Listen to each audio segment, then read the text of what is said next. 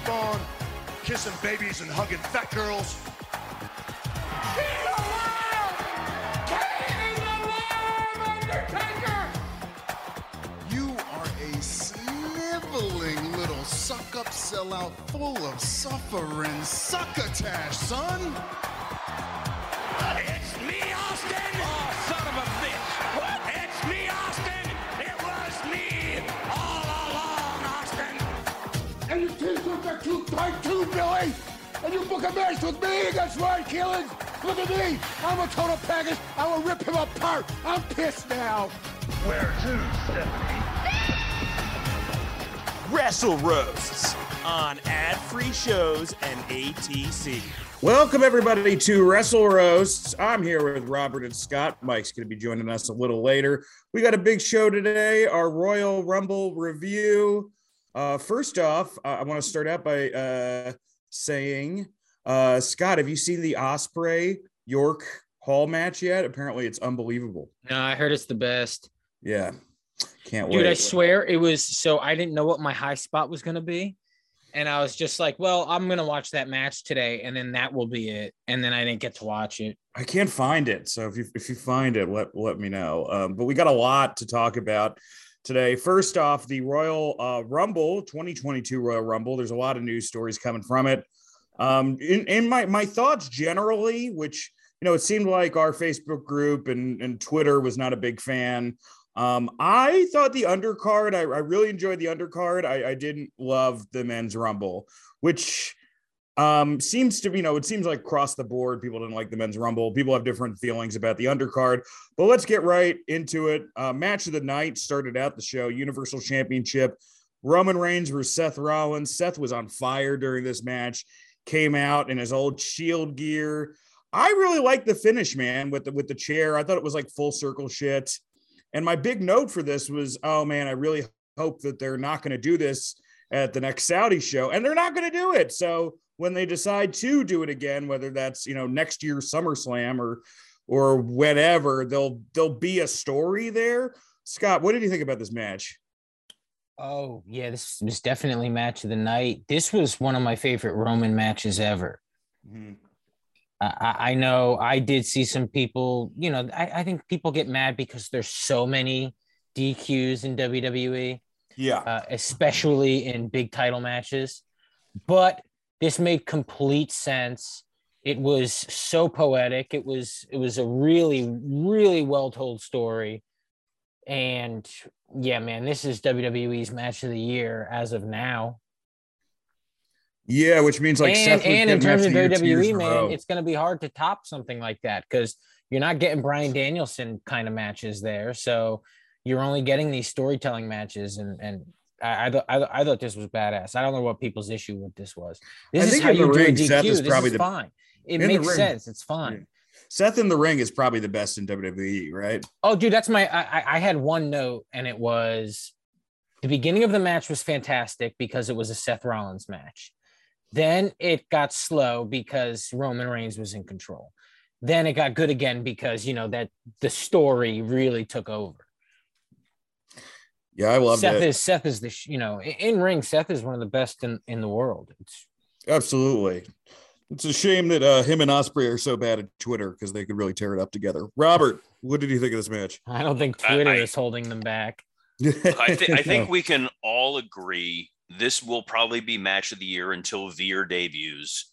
And then it's going to be nothing but 5-star matches for the rest of the year. I really don't think they're going to debut. I heard Veer debuted. No. Dark match. No, dark match. That doesn't count. When he debuts on Raw and the ratings surpass Attitude Era, Scott, and the heavens open and a light shines down, you will know when Veer has debuted. Wait, Robert, he wrestled already, right? That was a different Veer. That was a different Indian Veer. Is he good? Is he worth fighting? When we talk about Kane, we don't talk about Isaac Yankem. Scott, he's the guy who was the impetus behind that $1 Million Arm movie with John Hamm. Like he's the real guy. He was a pitcher in India who was like. By the way, all the wrestling we've seen from Veer has been terrible. But Veer is going to be the fucking. He's going to be the shit. A real life pitcher from India. Yeah, they made a movie about his life, and now he's this guy. Why don't they make him that guy? That guy sounds interesting. The guy he is. Because WWE is really good at casting people incorrectly for the most part. This match, the Roman Reigns, Seth Rollins he should be the new Knuckleball Schwartz. How much more paint do you want to put on this poor guy's face that he already has to wear every week? Yeah. Like it's rough. He already looks like a National Geographic cover with like the awkwardness that they put this man through. Roman and Seth was great because my biggest concern going into it was they were positioning Roman as a babyface, and the crowd immediately forgot, like on SmackDown before, that Roman is killing it as the head of the table. And they just went back to, this guy's pretty boring and we're going to boo him. And it was by design. And it's one of the rare times where WWE did exactly what they needed to do. They were forced into this match because of Roman's COVID diagnosis. They needed to put somebody in there, and you needed to make it where Roman was the babyface and Rollins was the heel. But at the end of the match, Roman was the biggest heel in the company again. And they did it perfectly. Rollins played his role great. The Shield gear was awesome. He was on another level of trolling. The powerbomb spot through the table where he did the one-man Shield powerbomb spot looked awesome. The crowd organically turned on Roman during the match and started, kind of supporting Rollins. So when you get to that finish, the audience is rabid and angry. This was done perfectly. You couldn't have pulled this off any better with these two guys. It was incredible. And Mike agrees. He's nodding his head violently up and down at how amazing this Roman Reigns Seth Rollins was. Well, match. we got three thumbs up. Mike, what did you think of this match? Well, I knew that Robert was talking about WWE when the first thing I hear is this was perfect. It could have been done better. First off, I want to say fuck you. You guys did a Peacemaker $10 tier episode. We told you. We were waiting for you to join. Dan's like, Mike's going to be on any second, so we're just killing time talking. First off, 45 minutes. My time. That I don't get to watch and review, but the Royal Rumble. Well, we'll be doing the last 3 episodes of Peacemaker, and you'll be our guest of honor. Nice. Damn right. I haven't seen this new episode yet. I'm excited. The theme song for Royal Rumble should be, do you really want to watch this? Dude, how great is that fucking opening of the Peacemaker? I rewatch that like once a day. I love it. Yeah. All right, keep going, Mike. No, this match was fine. I wouldn't have opened with it. I think it's weird to start on a screw finish and then obviously like seeing where it goes after it. That's the thing. It's like if we judge this Saturday night, I think it'd be a little different than judging it Monday night, where now it's like Seth is just in the Elimination Chamber.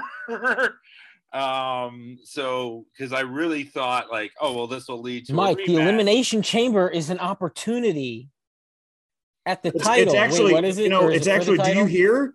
It's the Elimination Chamber opportunity now. So if you win the Elimination Chamber opportunity, you can get into an Elimination Chamber match. But shouldn't he get a rematch since he won this match? He won. He's the winner. He didn't win. Yeah, he did. The winner was Seth Rollins by DQ. Oh, yeah, by DQ. That's why he gets to be in the winner is the guy who's standing tall at the end. That's Vince McMahon's credo in business and life. Yeah, but Mike, he's not on SmackDown. That's why he loves going to funerals. That's why D'Lo beat Draws. But anyway, we were watching some old D'Lo last week, and we were watching very underrated. We watched D'Lo versus Draws, like the SmackDown pilot, and it was. Dude, what is this planet you two live on that me and Mike are unaware of? You watch what SmackDown? Scott, it's called the planet of. Tier. It's called the planet of not talking to our wives. Yeah. Yes. It's the something to sports entertainment with and avoid social interaction with our spouses. Russell Rhodes Divorce Edition. Hey, Scott and Mike, don't watch The Rock in their prime. Here's this Brandy Rhodes Dan Lambert promo. Well, we'll get into that. We'll get there. Rock on his prime never delivered like Brandy did, but look, I had a blast watching that. Like, we'll get there. I thought that this was fine, but it did feel like every WWE main event. I would have opened on Beth and Edge versus Miz and Maurice, because at least it's a clean finish and it felt like a fun opener. I agree. The show is with a dark match. I agree that the placement, but the thing about Roman, he's already said he will only open and close shows because he's the head of the table. Yeah, he will only open and close companies. But all right, on to the women's Rumble. Look, technically, I didn't think this was a good match, but I thought it was super exciting. Like I was entertained the whole time. Like there was like entertained for good reasons and bad reasons. Like I thought the superhero spot was really fun. I do think there's something about Nikki Ash being this heel superhero. I thought the Kelly Potch was fun for the different direct. I mean, I thought that Tamina botch was bad from Raw last week, and then Kelly was like, "Hold my beer," because I don't know if you guys have seen that, but it's like a cartwheel to fucking nowhere. It is astonishing, and I think Tamina was the receiving end of that too. I mean, the Tamina botch is just them renewing her contract. She's Really, basically Milton from Office Space. I do think there were some missed opportunities here. I loved Sasha throwing out Melina, but I thought that the story they were telling, and maybe they didn't want to tell this because they have to do the elimination first, would be Sasha eliminates all these legends and then Lita eliminates her and then Sasha gets her win back at WrestleMania. Like that makes the most sense for me, but you know, the show had like two goals. Well, that was one of my main complaints about the women's Royal Rumble match, which was Scott, what do you think of it? Sasha got eliminated too early. Other than that, it's like, yeah, dude, these Rumble matches are never like spectacular, especially the women's Rumble matches. And in terms of surprises, I liked it for the surprises. I liked the Molly Holly moment with Nikki ASH. I liked Lita being there. I know it wasn't a surprise and people knew she was going to be there. And she looked so much better than a lot of the legends they brought back. Yeah. I mean, look, dude, half of these people, it's like the crowd doesn't even know who they are. Maybe more than half, right? But the ones from 2008, they knew, you know, so that was cool. Yeah, and I loved the opening of being Sasha and Melina. I thought that was really cool. And in terms of her like throwing her out immediately, I don't know if she can work. If she can, yeah, maybe she can work. She's working right now. But I don't know they probably should have wrestled a little longer. Yeah, I thought. Oh, and also like it has to be said, like Ronda was super rusty, man. I mean, she was so great in that first inaugural WrestleMania 34 match. The one thing she did get better was pointing at the sign. It was a lot less awkward than the first time she pointed. It burst into flames. But it burst into flames. Well, yeah, I guess. Witch. She's a witch. I guess witches deliver better promos. Watch WandaVision. The sign was connected to Meltzer's frontal lobes. So now, Robert, I just want to see WandaVision. She's a witch and a robot. It's just nobody's it's all blurry because of CTE. the camera can't focus at all. But instead of Agatha, it was Nunez all along.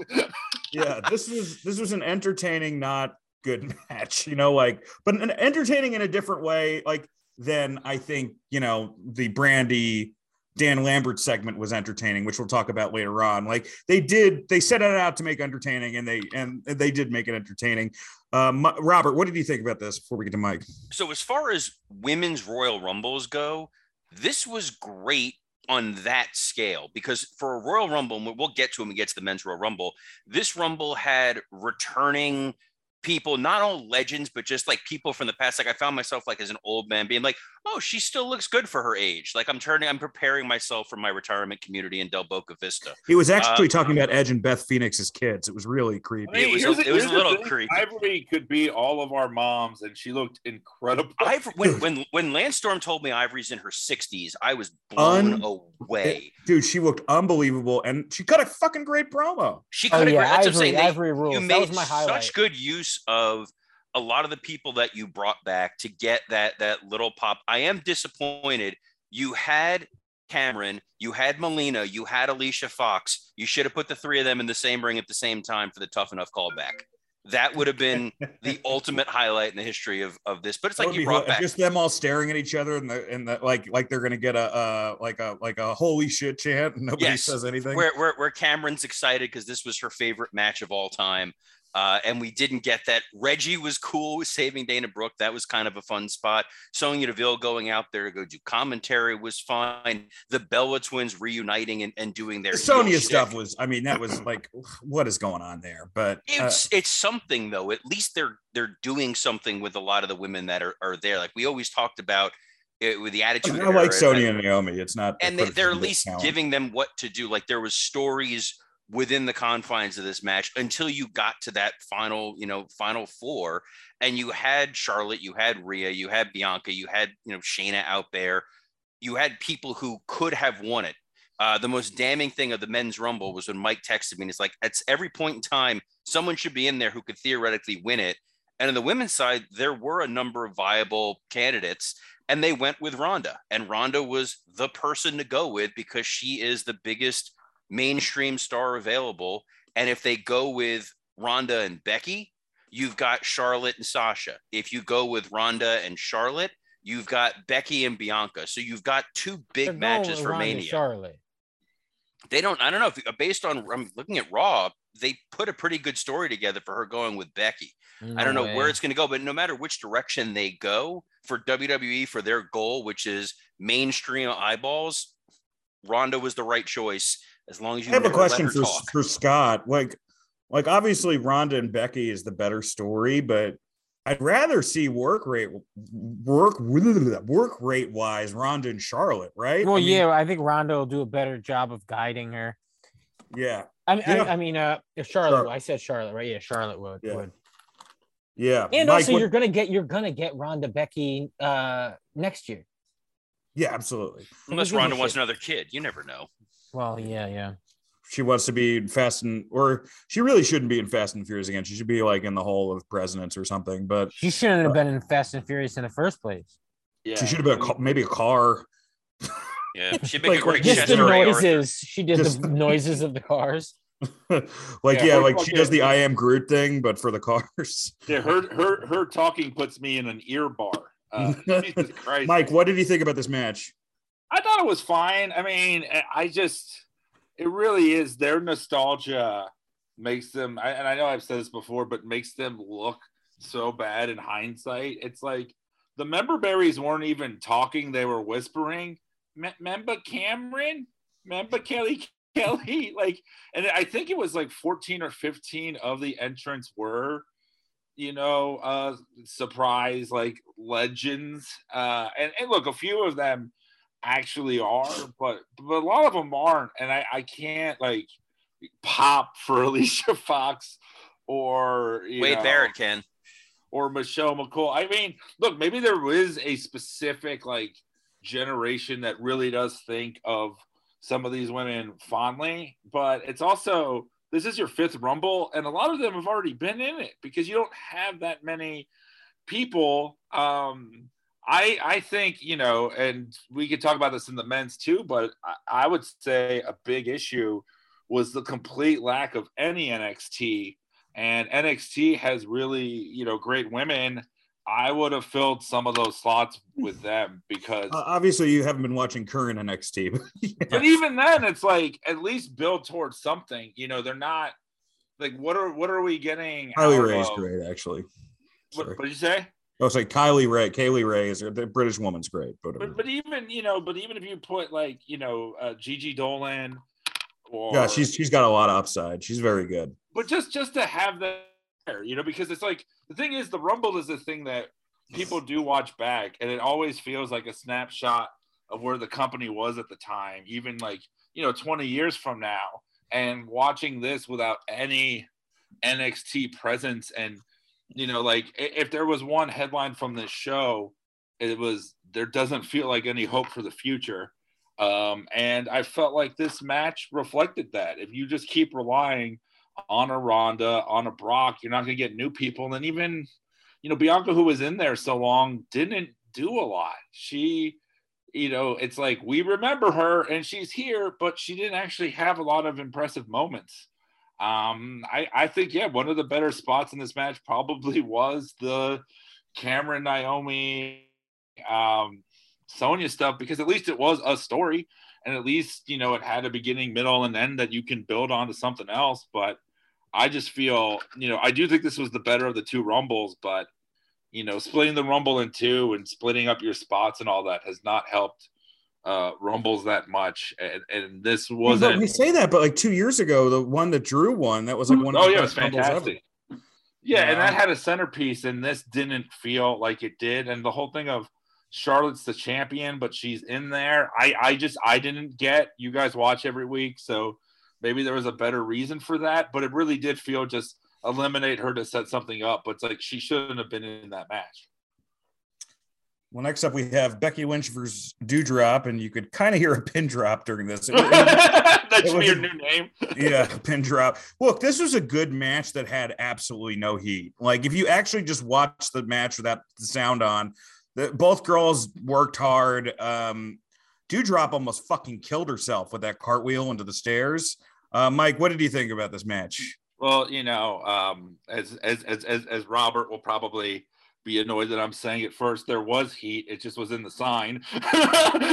He split me off. I mean, because this was one that happened, I know, in the arena, and people were paying attention to that. I mean, yeah, it was, Becky had a definitive win. I thought this was like one of the only clean finishes on the show.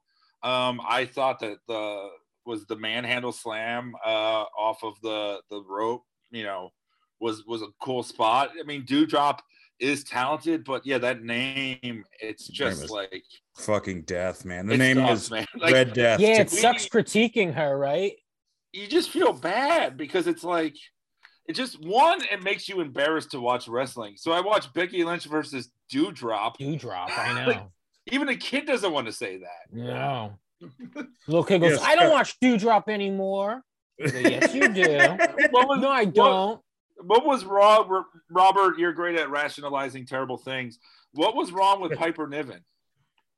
They didn't own the rights to Piper Niven, and Vince thought Doudrop was hilarious because she was given the name as part of a kind of a bullying angle with Eva Marie. She was Eva Marie's like trainee, and Eva Marie's like, because she was Piper Niven in the Mae Young Classic. Yeah. So like, your name's gonna be Doudrop. Like, I'm going to give you the dumbest name possible because you're going to be my lackey. And then, we fired her in the middle of the storyline and forgot to change the name. And it felt like they were going somewhere with this where they were going to bring back the Piper Niven name. Oh, it's going to a wedding between her and Gunther. That's where it's going. I think Doudrop is way worse than Gunther. And I say that knowing the origins of Gunther. Yes, if any of my ancestors were killed by a Doudrop, I'd feel way more embarrassed. Was that when Brian Kendrick was on Creative?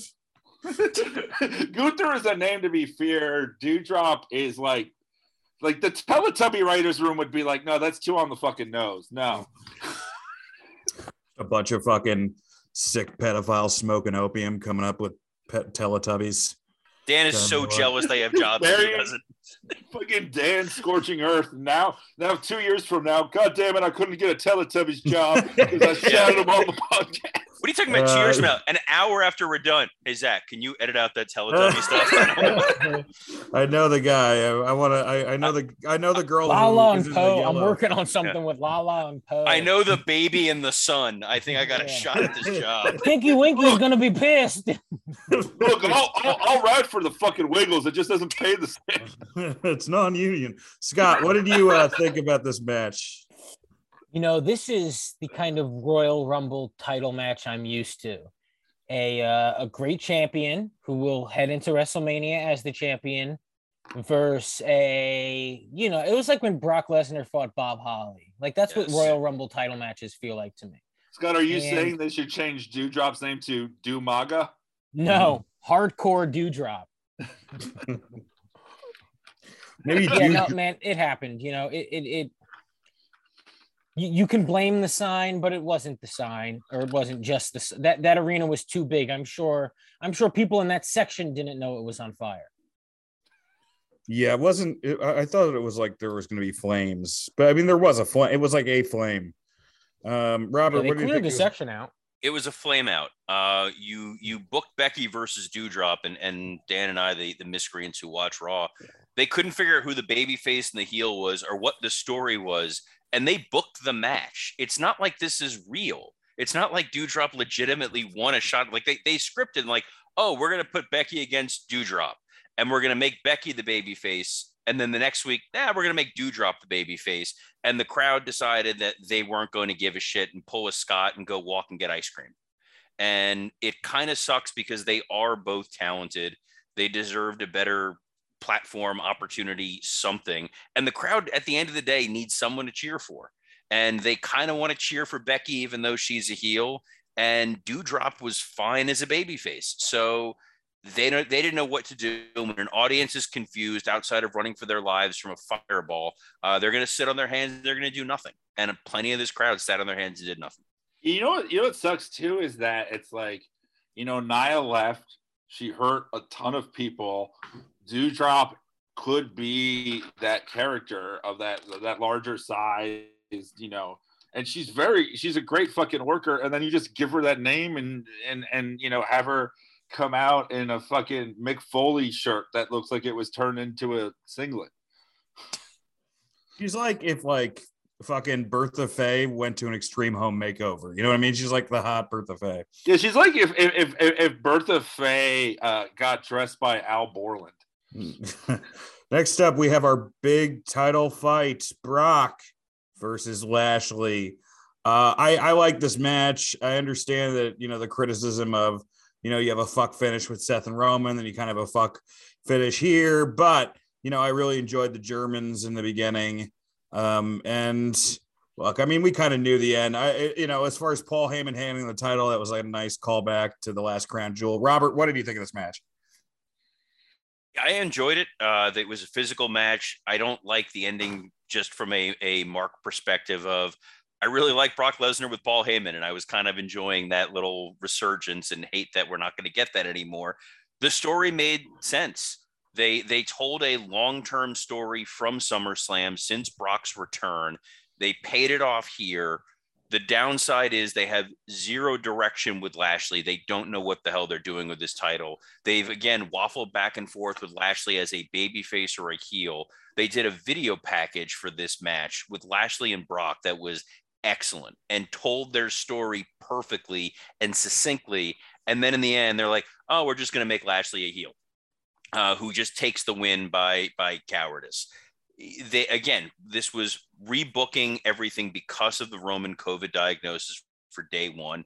And if you're going to pivot in some way, you pivoted to Lashley with Brock, which was a fun match that people hadn't seen. It was physical. It was interesting. And to Scott's point, when you have Rumble title matches, they're kind of supposed to be somewhat pointless because you're trying to build to Mania.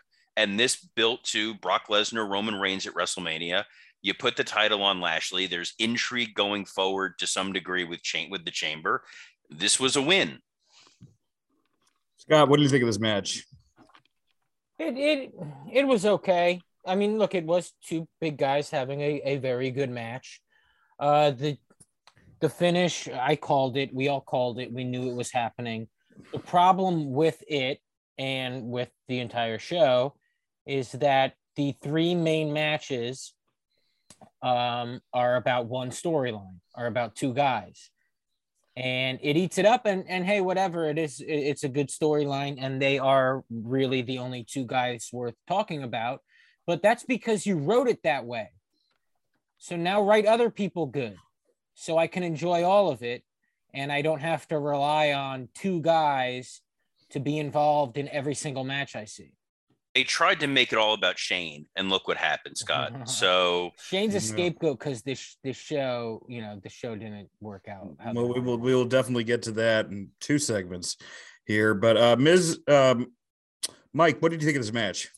I mean, yeah, to be positive, that package was fantastic, and it's like, you watch that in the midst of all this stuff that I'm indifferent to, or some of it I just don't like. And I'm like, oh yeah, that's why this company can be great, because, the fact that I don't watch the weekly TVs, and someone told me this was on the weekly TV already. Yeah. Which that's a strike against it, because then you can't even say that the best thing there were on so this many was packages from on the show. It's crazy. What'd you say? There's so many packages on the show. It was insane. Oh yeah, I mean, well, that's its own issue. The 4 hour, and look, AEW has that problem too with the long pay-per-views. But I thought, I mean, yeah, this was fine.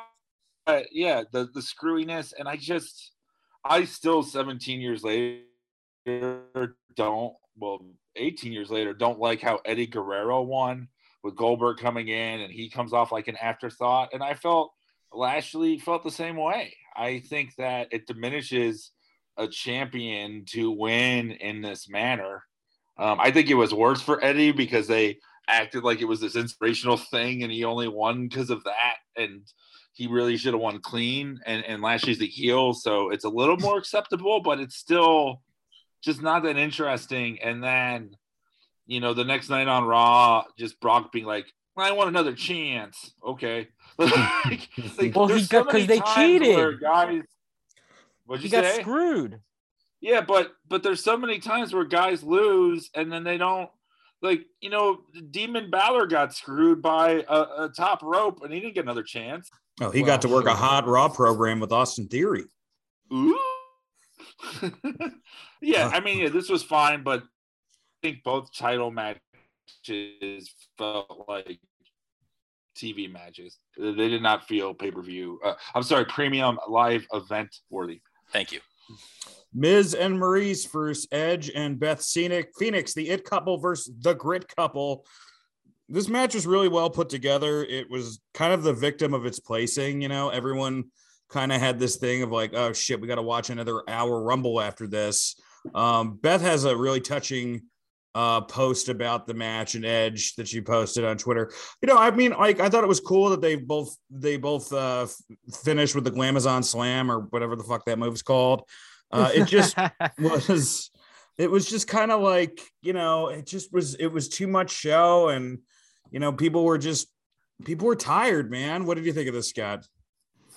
I thought this was the right spot for it because you can just kind of relax while it happens. And it makes the match better when you just hang out and barely pay attention, because there are some really cool highlights in the match. And I think everybody did a good job in it. Everybody. So that's surprising. Yeah, it worked for me. Mike, what do you think of this? Yeah, this is a perfect, the Scott's point, Rumble match. It's fun. It's, it was well done for what it was. It was, it might not be something I'd watch again, but it is rewatchable. I mean, you could have even had this on Mania, especially a 2-night Mania. But I liked it for what it was. Yeah, the finishers at the end was fun. I mean, it's also crazy. So Roman's got a spear, Edge has a spear, Bobby has a spear, Goldberg has a spear, and now Braun Breaker, I think, has a spear. What'd you say? I think Braun Breaker, it's not his finish, but he has a spear. Apollo Crews has a spear. I mean, it's just, it's too much. Robert, what do you think of this? I've never gotten more heat on Twitter than I did by simply reminding the audience that this match was coming up. And it was a universal, are you fucking kidding me? It was long into a very long show.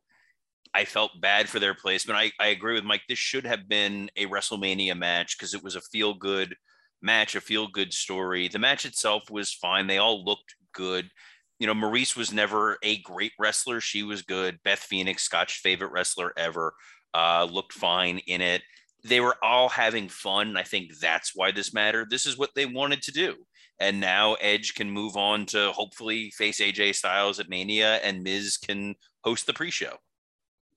Or Bad Bunny, because he got even a bigger shine than AJ Styles, which brings us to the Men's Rumble. My big note for this was they are not building new guys, especially, after hearing the original plans for this, which was Riddle going over, leading to a match with Riddle and Orton at Mania. Maybe that's still where they go. Yeah, I wrote as a note, I feel like not having Brock in the chamber is a missed opportunity. Well, there you go. I was corrected on that. If you're taking the title off Brock, have it be Riddle or Montez Ford or something. The people that were a big deal in this match were Brock, Bad Bunny, Shane, and Drew to a degree. But mostly it was like Brock and Bad Bunny and Shane. Those are the three big deals. this match. And I do think, they made a shitload of money today, but I do think that this is going to come back to haunt them if they don't start, building guys now. But Robert, what did you think of this? So I know Scott had texted this, that it was like readers of some website said this was the worst Rumble ever. This was not the worst Rumble ever. It wasn't very good. It wasn't very good because the Rumble is built on having surprises, and there were no decent surprises. The Rumble is built on bringing back legends. Even if it's guys like Godfather and Santino or Hurricane for funny spots, you didn't really get that here. They didn't bring in any NXT guys who were part of the main roster, like LA Knight or Ciampa or Roderick Strong. You didn't bring in any current NXT guys like Braun Breaker. So you just got a lot of people that the audience had no reason to care about. Like Ridge Holland isn't going to excite people, or Madcap Moss. But wait, you say this is their roster, Yes, that's the thing. This is their roster because they won't take the time to build anyone. And when somebody does get over or is at least interesting, like a Karrion Kross or a Keith Lee or a Bray Wyatt, they fire them. So you can't get invested. Like, this crowd got excited because there was a moment where Robert Roode and AJ were in the ring and they started chanting TNA. Or it's like they gave you Styles and Nakamura at the beginning, which was just a middle finger of like, look, we could give you really good stuff you want to see, but don't worry, we're not really. The big takeaway for me was they've cut bait on Omos, because Omos, instead of getting the Diesel spot or the Kane spot, he looked like a giant for 4 seconds, and then they just, they dumped him out of the ring. It also killed Damian Priest worse because Priest just got thrown out by Omos. So you didn't get the Damian Priest Bad Bunny reunion you should have. You've been building to a Rey and Dominic showdown that you never paid off. You brought back Drew, who was killing himself in rehab to get back here for this, and didn't really give him any great spots. The Shane McMahon thing is its own world. I'd said on Something in Sports Entertainment for a long time, I wanted to see this be Riddle or Orton winning this thing.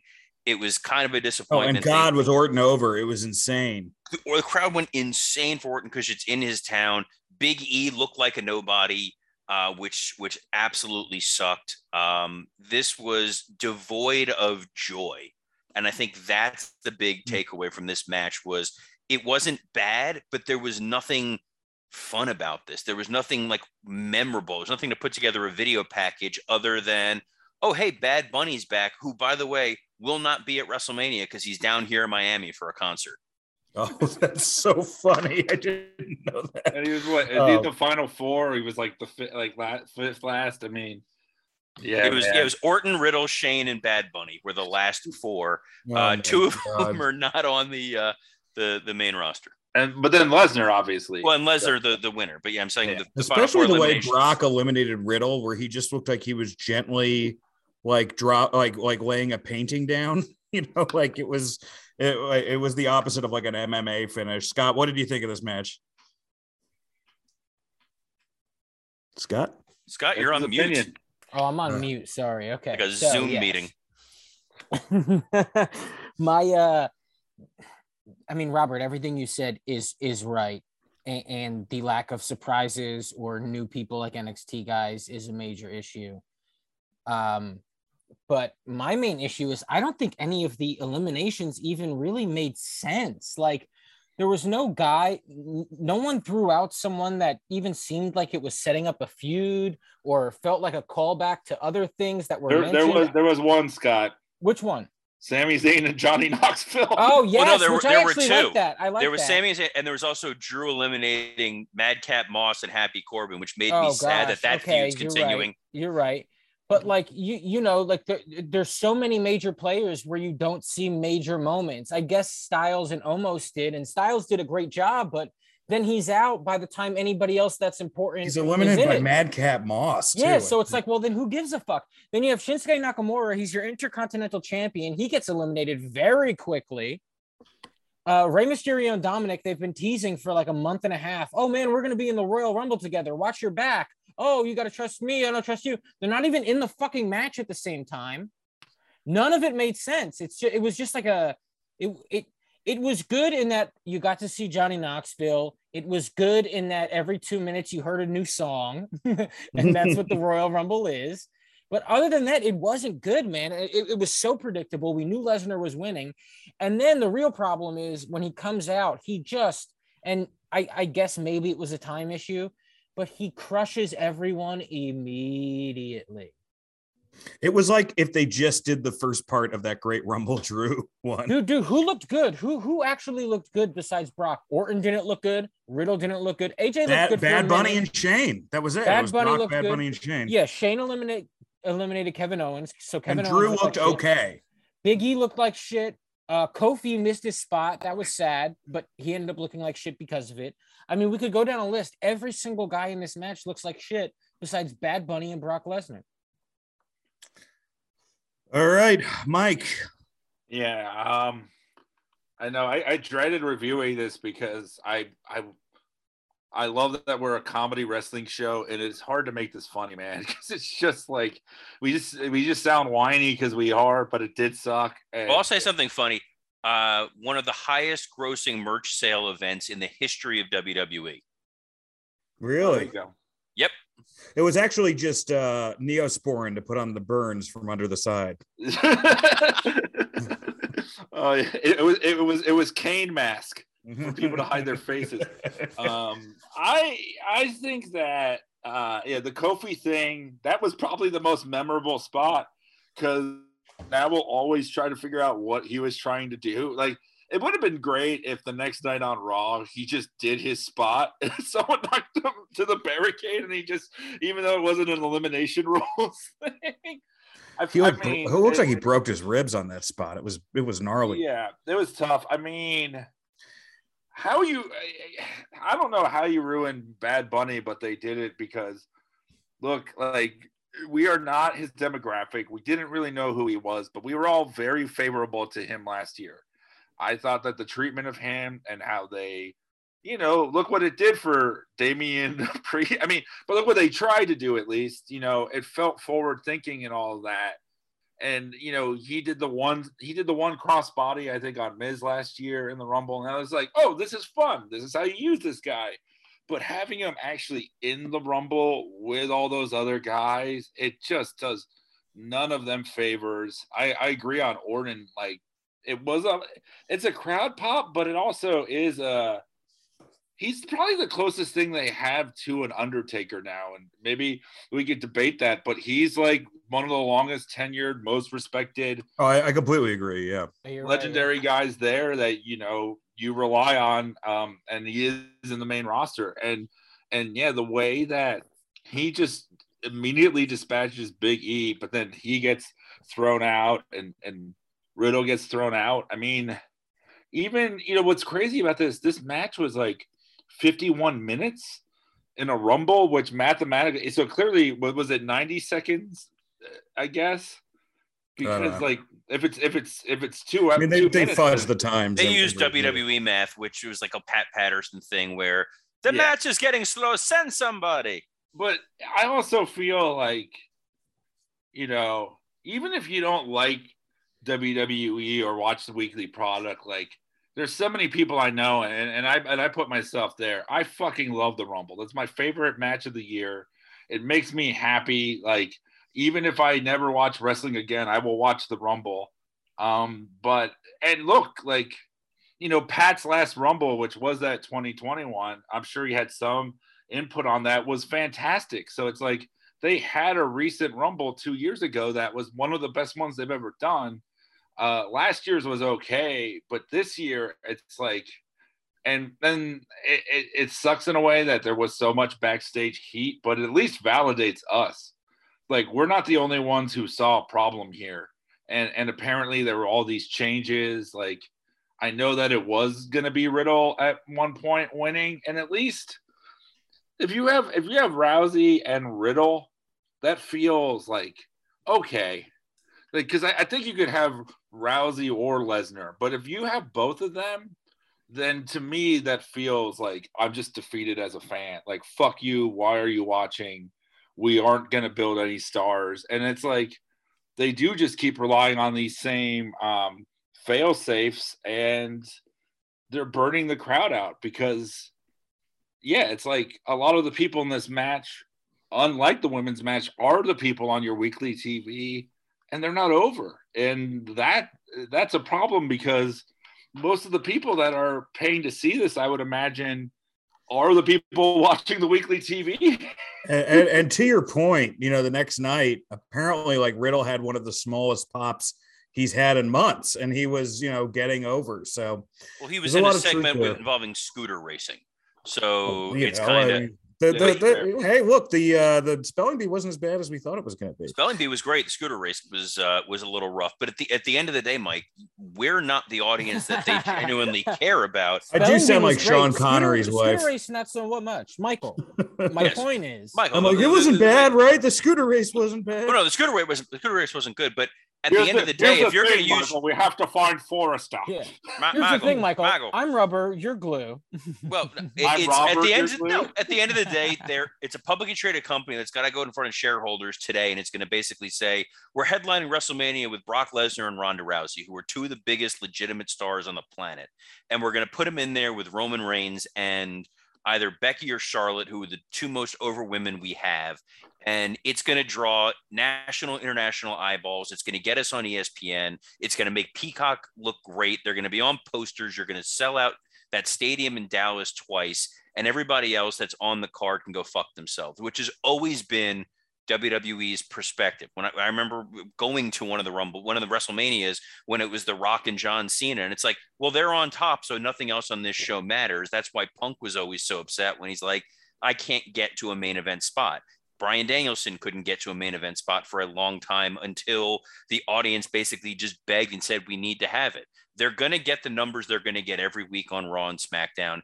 It's good enough to make USA and Fox happy to pay $1 billion. Well, I mean, nobody's getting the numbers they used to. Nobody's getting the numbers, but they're doing enough. So it's like, to tamper with the formula to make their audience actually happy isn't worth the risk right now to a Nick Khan versus we're going to go with annuities. We're going to go with Brock. We're going to go with Ronda. I do think it's short-sighted, but it's incredibly short-sighted. I'm not saying it's a smart idea. From a business perspective, it's a smart idea. Get all the money you can for today because that's all Wall Street cares about.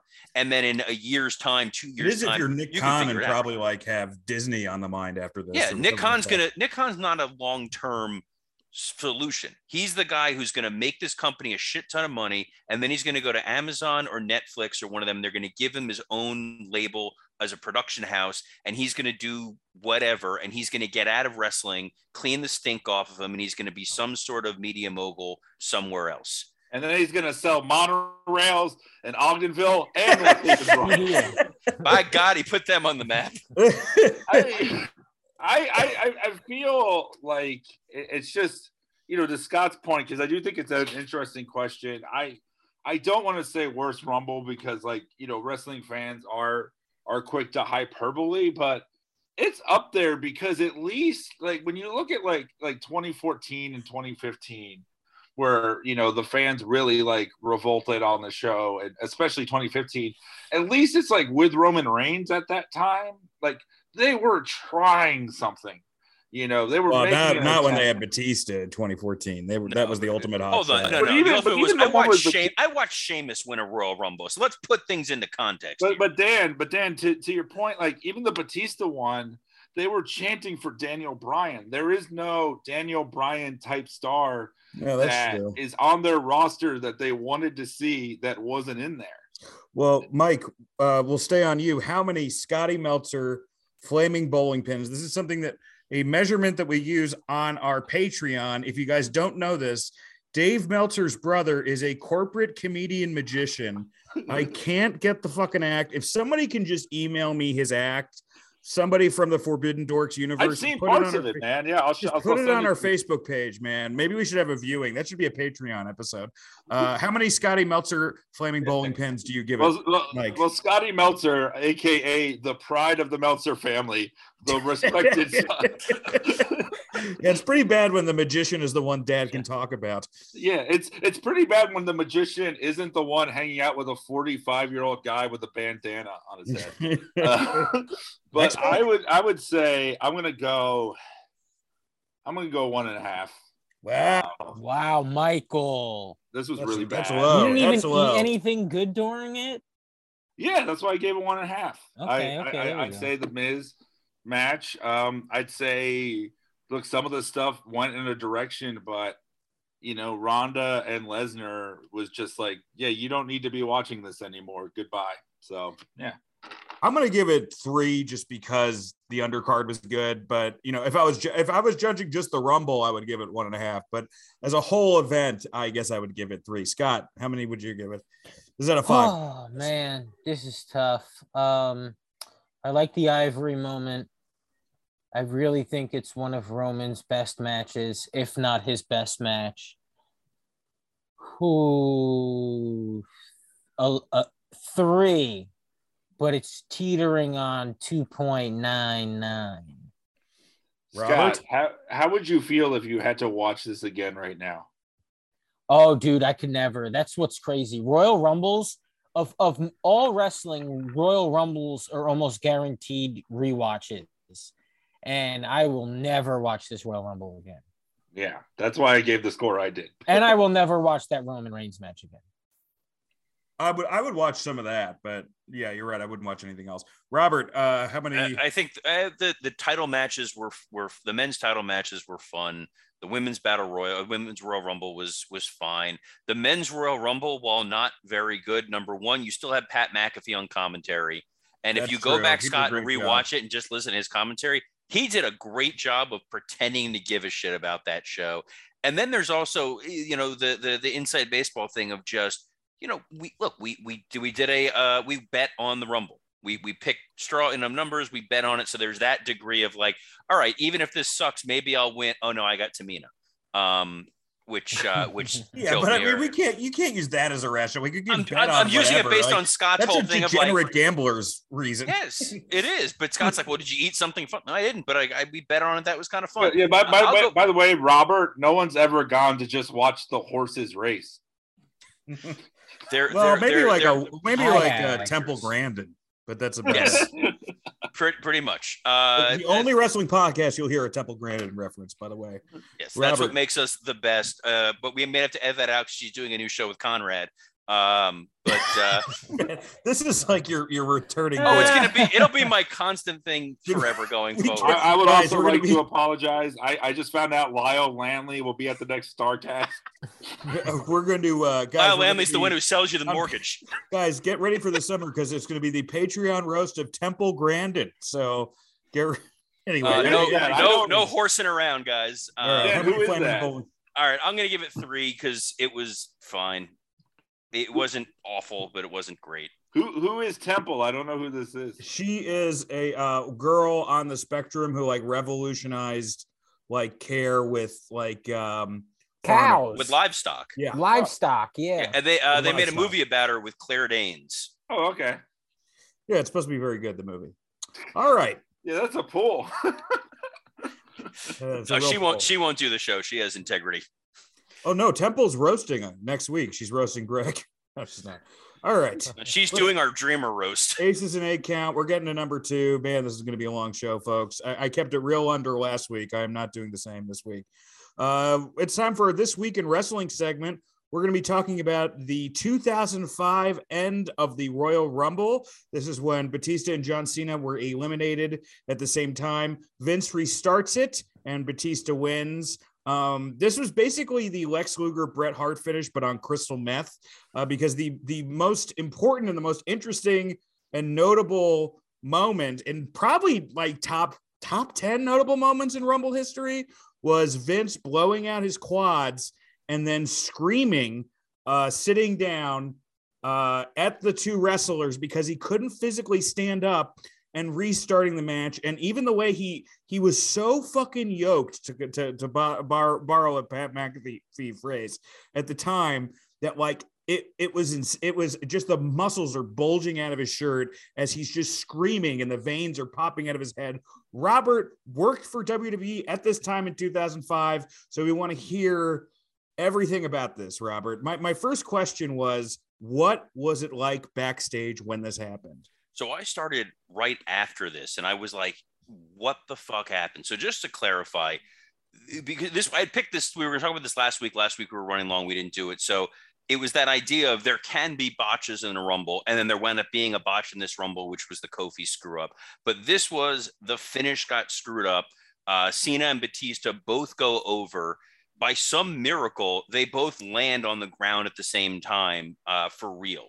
So the quick thinking of the referees and whoever was on the earpiece, they had the 2 Raw referees, the 2 SmackDown referees. The SmackDown guys start raising the SmackDown guy's hand. The Raw guys start raising the Raw guy's hand, which was a brilliant audible. But at that point, they didn't know what the fuck to do. So they kind of go into the ring and they start throwing each other over the top rope to see who the crowd pops for. So wait, that wasn't planned? No, that's why I picked it. This was not, this was a total botch. So the biggest moment of Rumble history, in theory, was the finish was botched. And that wasn't the worst part. Vince goes out, he tears his quads in the ring, and he's like sitting on the ground. And the announcers have no idea what's going on. What I was told was they had to start clearing the hallways backstage because Vince didn't want to sell it. He didn't want to let them know how hurt he was, and nobody wanted to see it. So everybody in the hallways had to be cleared because there's a path from Gorilla to where the limos are. Everything had to be cleared away because Vince didn't want to be seen as remotely injured. And he still managed to walk back with torn quads to get to his limousine so they could take him to a medical facility because that fucker ain't going to a hospital.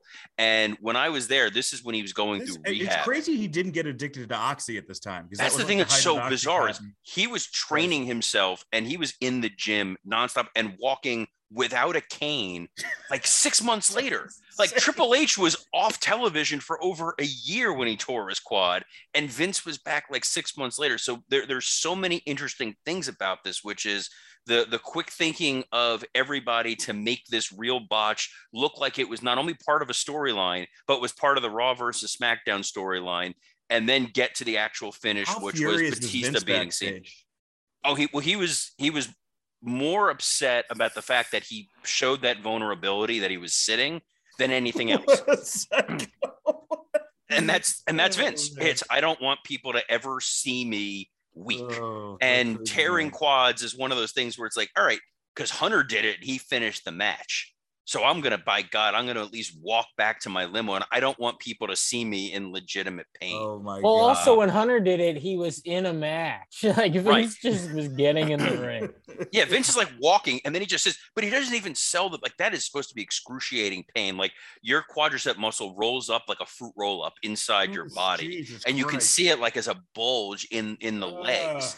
And he doesn't register it. He talks calmly for Vince. He works well because the Mr. McMahon character of the crazed lunatic who yells and screams is Vince. We've seen it in meetings. Like it comes out and it's wildly entertaining more than anything else. We're like, this is kind of cool. Mr. McMahon's yelling, but he just did it there. And this is why, booking a Rumble or booking a finish of Rumble is so difficult because there is no contingency plan built in. And this is the closest they came to the winner got eliminated, what else are we going to do? And just in terms of a historical thing to go back and talk about, it was a real interesting oddity. Well, Robert, they fixed it this year. They're like, shit, we could never have it happen where 2 stars who could potentially win are eliminated at the same time, so we'll just have no stars. It worked for us. Someone punched me in the face so I can see some stars. My question is, like, one of the things that we hear on Bruce's podcast is that Vince's favorite thing is to work out his legs. How does he work out his legs? Have you ever seen it? Have you heard about it? He's got, I don't know what the name of the machine is, but yeah, like there's one of those where you're doing the leg lifts and he puts it at like a crazy high level, and there's just loud screaming and rock music playing in the WWE gym, which still has like the weird neon lights above it and mirrors everywhere, and it looks like the old WWF magazine shoots. Well, I know. Yeah, we learned this week by running away from his responsibilities as a father. He just kicked Shane in the balls. Well, to be fair, he probably had Bruce do it. But number 3, we're going to get to Dynamite or Dud. What a crazy Dynamite. Real highs, real lows. Hour 1, Wheeler Utah versus John Moxley. They had to pull an audible because I guess I guess Eloy Weisel's night was not on his high school, on Brian Kendrick's high school syllabus. There was someone was rooting for Tennessee to ban Mouse last week. There was a very compelling Brian Danielson and John Moxley segment, a shot of brandy with a side of Lambert's, which I'm sure we're going to get into, a Matt Hardy family office promo with Andrade, who's got low-key one of my favorite gimmicks in wrestling right now, and I'll talk to you about that. And the Kings of the Black... Wait, Dan, what's the gimmick? Guy who took his first ESOL class? No, it's Latino Chris Elliott from Kingpin. That's what he is. He literally is just like, he's just like trying to get Darby to fuck or something the whole time. King of the Black Thrones versus Death Triangle, an Adam Cole promo, and Nyla Rose versus Ruby Riott. Mr. Scott Chaplin, what did you think about this first hour? Ooh, all right. Well, look, the first match is, so my phone, I've been using a temporary phone and I don't have access to Twitter that often. So I did not know what happened. Jail? Yeah, I didn't know what happened with Brian Kendrick. So when goddamn Wheeler Yuta came out, I was not happy when it was Wheeler Yuta and not Brian Kendrick, even though I like Wheeler Yuta. I really wanted Brian Kendrick to come out because I did know that was happening at least. That irritated me, but the match was great. And the promo afterwards was super compelling and fun. And you can go, a few different ways with it. And all the ways are exciting and cool. And I'm sure I'll enjoy them. The Brandy Rhodes, Dan Lambert thing, man, both have to go. This was the first time, and I texted you guys this last night, but this was the first time, and part of it's Chicago, but a lot of it is AEW fans are really sick of both of these people and both of these types of storylines, and now they're just crossing together. And I feel like they're crossing together where it's like, good, we got them out of the same room, blow them up, like make both of these types of storylines go away. These like awful Brandy Rhodes, Cody, like Rhodes to the top reality show storylines, and these Dan Lambert storylines, everybody's over them. The Chicago crowd reacted that way. And that's like the first time, again, I think in AEW history, where the crowd reacted booing in a way that was like, we do not want to see this anymore. Like they said, shut the fuck up, but not because it was MJF and it's their role, but because they literally didn't want to hear this. It was bad. Dude, and that was wild. Dude.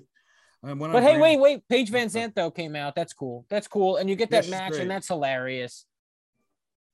I mean, she could be a top baby face for him. That's why I don't know why they're booking her as a heel. Dude, everything else in the hour I really liked. Did we get the Jericho promo this hour? Yeah. No, it's hour 2.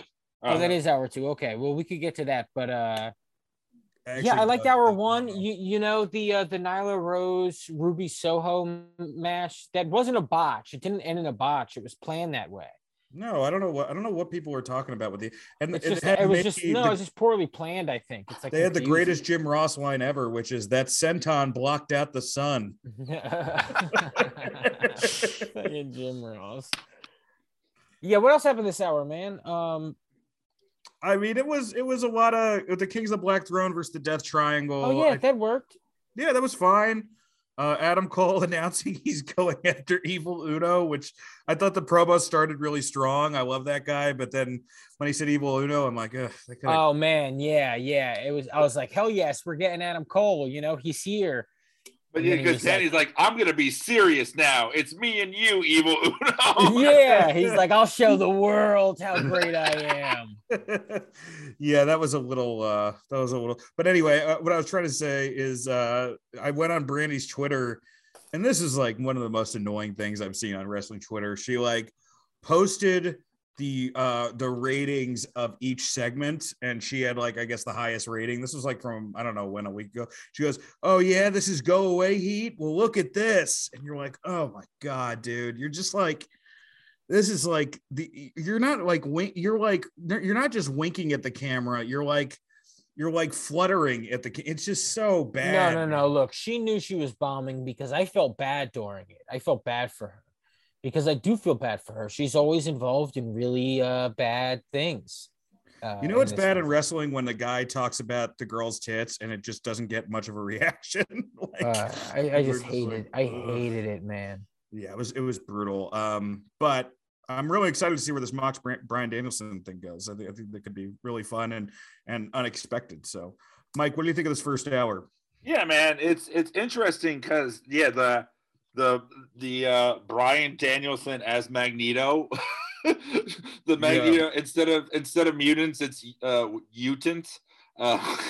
His character is in shape Jim Cornette now. It's basically it's funny because this ha-ha bullshit. Here's the thing: the character is Dan Lambert if it worked. Like it's literally he's saying a lot of the stuff that Dan Lambert is, but we love and respect Danielson, and two, it's like it fits his views and everything. When it's interesting when you look at him and you look at Cody or Dan Lambert, when he was like shitting on this, some of the roster yesterday, it made sense, and it was to elevate certain people. Like, yeah, did he make fun of the best friends and Luchasaurus or whatever? Yeah, but the whole thing fit his belief system, and I thought it was cool to end on a cliffhanger. I'm gonna get to Brandy at the end. The fucking the House of Black, it just feels like lower mid card already. It's just, when you look at where Malachi was, Cody didn't help that guy at all, but you could blame a lot of this on Cody, but it's like now he's just in another now he's just in goth varsity blondes. Like they're nothing. It sucks because they're both really talented. And look, Penta and Pac are great, but all these four guys just feel like they headline a dark but can't main event this show, and that sucks because they should, because they're really talented. What else? I guess other stuff happened, but yeah, I mean the Brandy Lambert was the main event. Well, I have one logistical question to Robert, who I always field these to. How does the shut the fuck up chant work in terms of censorship and in terms of like FCC violations? Cable is not subject to FCC regulation, only network television. So if it was network TV, it's considered a fleeting expletive because it is the audience and it wasn't initiated by the program itself. But because you're on cable, there is no FCC regulations. The parameters are when you have advertisers and you're advertising certain products, they don't want those products on a TV show that has explicit language or nudity. So those are clauses that are usually in those contracts, which is the only issue you may run into, which is why the guys themselves don't say it. But it's a TV 14 program where you have Adam Page saying shit. So you already are pretty well covered. You're not going to run into any FCC issues because you can do whatever you want on TBS. It's why IFC can air unedited movies on a basic cable tier. Occasionally they air award shows that are talented, that are good as well, but primarily those movies. So yeah, that's why they're covered as far as that's concerned. So basically, what he's saying to everybody is, you can say shut the fuck up on cable TV. We will see more Brandy segments. It just, what it is, like with MJF, with even Britt Baker, like with these like great heel characters, they believe what they're saying. And she comes out and the whole Chicago Cleveland thing was so poorly delivered. And then like American Top Tits, like I don't know what this is. It just, and Lambert, like, I hate to say it, but like maybe it is because Brandy was so bad, but Lambert actually was okay here in terms of he was next to CM Punk. He was the biggest babyface of the night. It was funny because like in terms of self-awareness and all that, he literally, I mean, it's crazy. Like, and this is, embarrassing if you're watching with a non-wrestling fan, but when he's like, I'm sexist, I'm this, I'm that, they're still cheering him over Brandy. Especially with that crowd too. And that crowd is like pretty liberal wrestling crowd. And they were Chicago, like, whatever. Bring out whoever. You could have brought out Ariel Castro, and I think they would have cheered him over Brandy Rhodes. You could have brought out Dan Lambert in a second segment with Jake Roberts, and they. This is just like it's tough because It is objectively bad, you know. And for everyone who says Scott defends everything, he did not defend this because it's indefensible. But as someone who's got to talk about wrestling every week, keep doing it. I want to see it again. That's the thing. It's like I'm always interested. It's like the car wreck thing. I'm always interested what the fuck Randy or Cody is going to do. Yeah, it's all these people connected to Cody. It's very botchamania. It's a lot of fun. Because I honestly thought that segment we saw was like about a month ago. I was like, it can't get worse than this. And this was.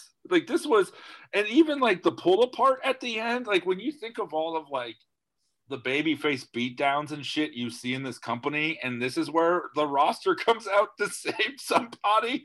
Like, it was interesting because also Anna Jay had the look on her face of like when Jungle Boy decides to play Xbox instead of having sex. You know what I mean? Like she just looked completely like all the women who came out looked completely divorced emotionally from. Well, I mean, but think about it. You're backstage, you're behind the curtain, you're hearing the reactions, and now you have to be a part of this segment. And it's like there's heel versus heel, and there's a lot more heel versus heel stuff going on now with Seth and Roman and and other things, but these two specific heels where they're both people that I just don't want to see on my television is something I can't remember the last time. That's the thing.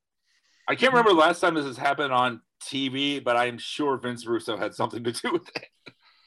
He was squawking today about the Rumble. Robert, what did you think of this first hour? So I loved Moxley and Yuta just because I'm friends with Yuta. I was super happy for him. Yuta did great, man. He was wearing like Adidas shoes as pants, but he did great. He did great. Can you tell me what his personality is then, please? Yes, he's a guy that returns Robert's phone calls. Yes, guy who replaces anti-Semite. Yes, he's pro-Semite. I also love Danhausen existing simply because I know how much that pisses Jim Ross off. And that makes me so insanely happy. I love that the Danielson Moxley thing feels so much like the Triple H Steve Austin 2-man power trip that we never got to see to fruition, that they instantly made everything make sense, where you're shitting on gimmicks like, Millennial Cowboy or Dinosaur or Vlog Guy, and then, puts over is like, give me Yuta, give me Moriarty, give me Mike's favorite wrestler, Daniel Garcia. Like, give me these guys that are good and are positioned badly, and we'll fix them. And I kind of want to see that. Like, I want to see that group run roughshod for a little while as a stable that makes sense, unlike some of the thrown together stables where I don't need to see the Nightmare Family or any of the other random groups that exist out there. We had that video where Brandy put the Nightmare Family away. So that was 2 years ago, Robert. Yeah, sorry. And Robert, I'll say I completely agree. It's like when I make fun of these guys, I just don't like their presentation. But if you put them in a stable like that, if you do something different with them, you might get something else out of them. You're gonna elevate them in some way, shape, or form as being, kind of like a team angle for Danielson. I think 2.0 when Daniel Garcia turns on them. Danny boy, please.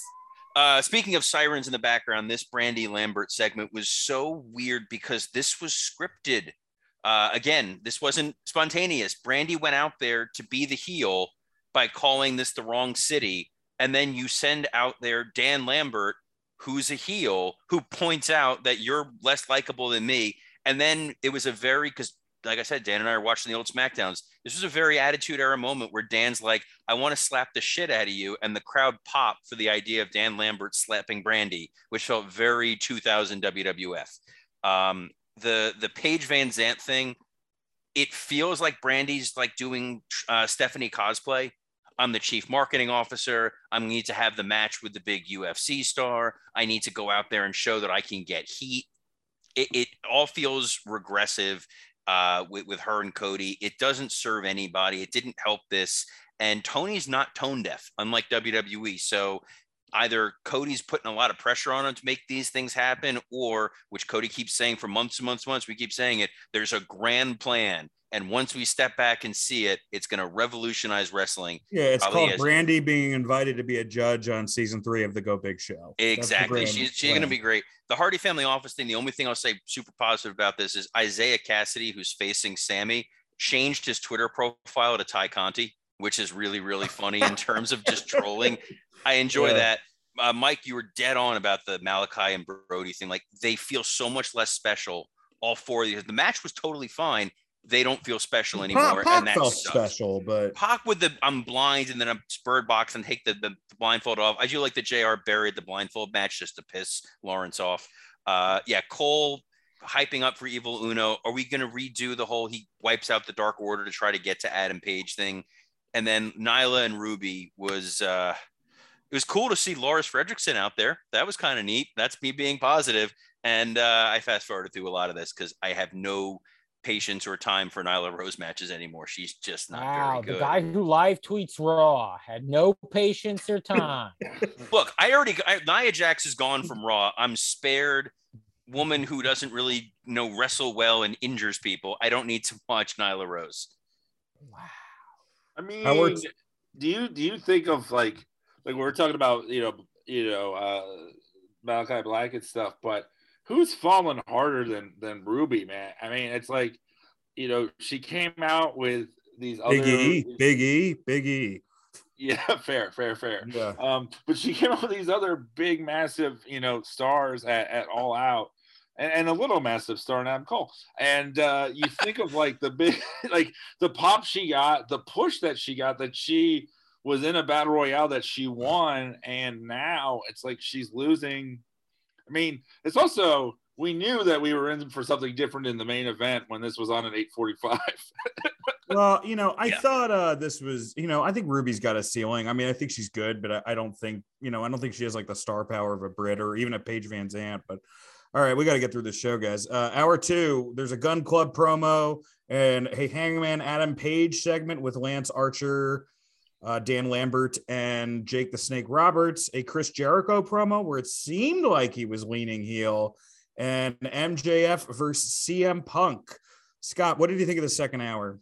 Ooh, second hour better than the first, but there were some issue. Okay, issues first, right?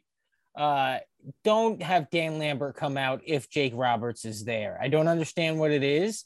It's like, is he like a safety net? Like, let Dan talk first, then hand Jake the mic, and if Jake starts getting weird, have Dan grab the mic from him. I don't understand what that is. I guess I'm glad Archer beat him up, but Archer sounded ridiculous when he got on the mic after. He was like already blown up. I don't know what's going on with him since he's come back from injury. But he was like, he had Shane McMahon face last night after beating up Hangman. The Jericho promo, I want his new gimmick to be that he just has a different gimmick every week. Like, he called himself the influencer this week. He took Sammy's gimmick this week. Dude, he called himself the influencer. It was I wrote Jericho's new gimmick should just be contradicting vaccine experts. But keep going, Scott. Sorry. Other than that, what happened aside from, I guess we'll get to the main MJF event, Punk, that's the big that was really special to me. That was one of the best AEW matches I've ever seen, and these AEW matches are unbelievable. I thought this was really, really phenomenal. I loved how it ended. I loved how you didn't know exactly how it ended. I mean, you knew MJF cheated, but then the replay revealed exactly how. I just thought it was so damn good. I loved the restart. MJF beat him twice. Yeah, man, that main event was magic to me. I really liked the main event. It was a WWE finish, though. I mean, it was really so much well better. done. It was so much better. Finish. No, it wasn't. It isn't. That's not just a WWE finish because you cheated. What are you talking about? I like some WWE finish. I'm just saying it was a good WWE finish. No, it's not a WWE finish. It's a good pro wrestling finish. All right. Well, I think we're mincing words here, but Mike, what do you think of the second hour? Yeah, I love that WWE finish at the end. Out of your mind. Michael, do you think it was a mean, WWE finish or not? I mean, I could see it in a way, but I don't, because a WWE finish would have been ending on the choke. And then it's DQ and you don't get a restart. The WWE finish, not going. No, you get a tag match. Yeah, not going an extra 20 minutes. So, I mean, all right. Before that, I mean, I don't think that there's been any less exciting title match than Paige versus Archer. And I mean, hopefully, like at this point, we're getting close to the pay-per-view. We're a month. Dude drops like, "Thank you, Mike. Thank you." Christian's also thanking you for forgetting his main event. You know what? That was better than this. Because at least, like, I didn't think that was great, but at least, like, you know, there was something, and there was like, you know, Christian had some heat, and you know, Archer doesn't. And yeah, man, getting Lambert twice in one night, and dude, like, you know, we basically blew Jake for an hour about how good of a talker he is, and this is just, he's on autopilot. It was just fear. So this whole thing is just a mess, and Adam Page can't get out of it soon enough. I think they should hook up an EKG to Jake, so like if he has a good promo, like whatever promo looks good because he survived it. Yeah, it's yeah. Well, that match is next week, right? Yes. Yep. Yes. Yeah. Yeah. Great, Hopefully great. His paper. And the match will be great. I'm sure the match will be good. Oh, they had last Archer Moxley death match I thought was awesome. Yeah, but hopefully his actual challenger will show up, and Page has to get out of this feud. I mean, the same way with the House of Black, where he's not important, just another guy. That's what Archer's making him now. The MJF Punk thing, yeah, I was, I think we all were a little surprised when it started when it did at 9:15, and like wondering, hey, that's not two women. And just like, is this going to be this long? And not fully knowing, there was an unpredictability to it. And I think I actually love the restart where Remsburg was like, motherfucker, I'm not letting you win like this.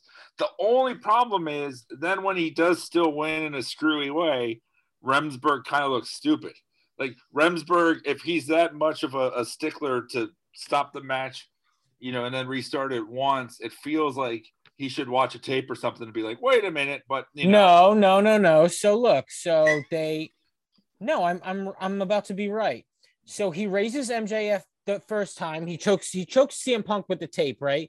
And he puts the tape under his arm, and the ref raises his arm and the tape drops. After the match, so then the second time he hits him with the fucking ring, right? Before the ref raises his arm, he hands the ring off to Wardlow. So the ref doesn't notice it. You mean check a tape again? Shut up, Mike. Next. All right. After every defensive opinion. What? Be more diligent. Check a tape. Scott. What? After every opinion now, you should say, "Wolf, wolf." What can I say? It would be kind of funny if Bryce Rember was like, "I'm gonna check his dick." Scott's like 5 out of 5 stars. Wolf, wolf. What can I say? He should have gave MJF a cavity search after the match. Yeah. I know. I did love this. Having Punk lose in Chicago, technically twice. I mean, I did not see that coming, and it really elevated MJF. And the thing is, the beginning of this feud was, all right, we're going to see who the next contender should be, but this feud has to continue, right? Like, I feel like we're getting this at the pay-per-view in some blow-off fashion. Oh, of course. So. It's gotta, I think it continues, though, with Punk chasing MJF for the title. And I know that means taking the title off Hangman, but it's their biggest program. I don't know what else they do. Robert, what do you think of the second hour? The Gun Club jumped Jungle Boy and then gently tossed him into a pile of snow, and it looked so big, pleasant. Billy Gunn is so big. And then asked Jungle Boy, hey, what's it like to have a beloved father? Yes, a beloved father or a girlfriend. It was nice. Adam Page at the start of it was great in pointing out how shitty he's been booked and being like, I've only had 2 title defenses in 81 days. The graphics crew putting Adam Page doesn't realize his flight's already been canceled was fantastic. I'm starting to get sick of that though, man. He's your world champ, you know. He's your world champ, but just because he brought up the airline thing in his promo, it was a nice little moment. And of all the things to be mad about in that segment, that wasn't it. Lambert. Dan's like, Big E needs to get a push. Big E is like dry humping air right before he gets eliminated. Archer looks like, I think the biggest problem with Archer is the dude looks like he constantly looks like he's playing a monster. And it comes with like that post beat down promo was so goofy and he's miscast, but he's big. I thought those spots look great. The choke slam and look, Page is going to beat him. He's probably going to be like bloodied and worse for wear. And then Danielson and Moxley can come down. You'll get tension and it'll be something. It'll be fine. It's for TV. The Jericho Hill turn we talked about all on the MJF Punk match. Scott, you were right. This was not a WWE finish. This was a WWF finish. This was an NWA 1988 finish, and I fucking loved it. I love the old school nature. I love the spot where he was punching MJF and he was teeter-tottering back and forth. That was a hell of a lot of fun. The Pepsi plunge being done for the first time ever, and that crowd going nuts.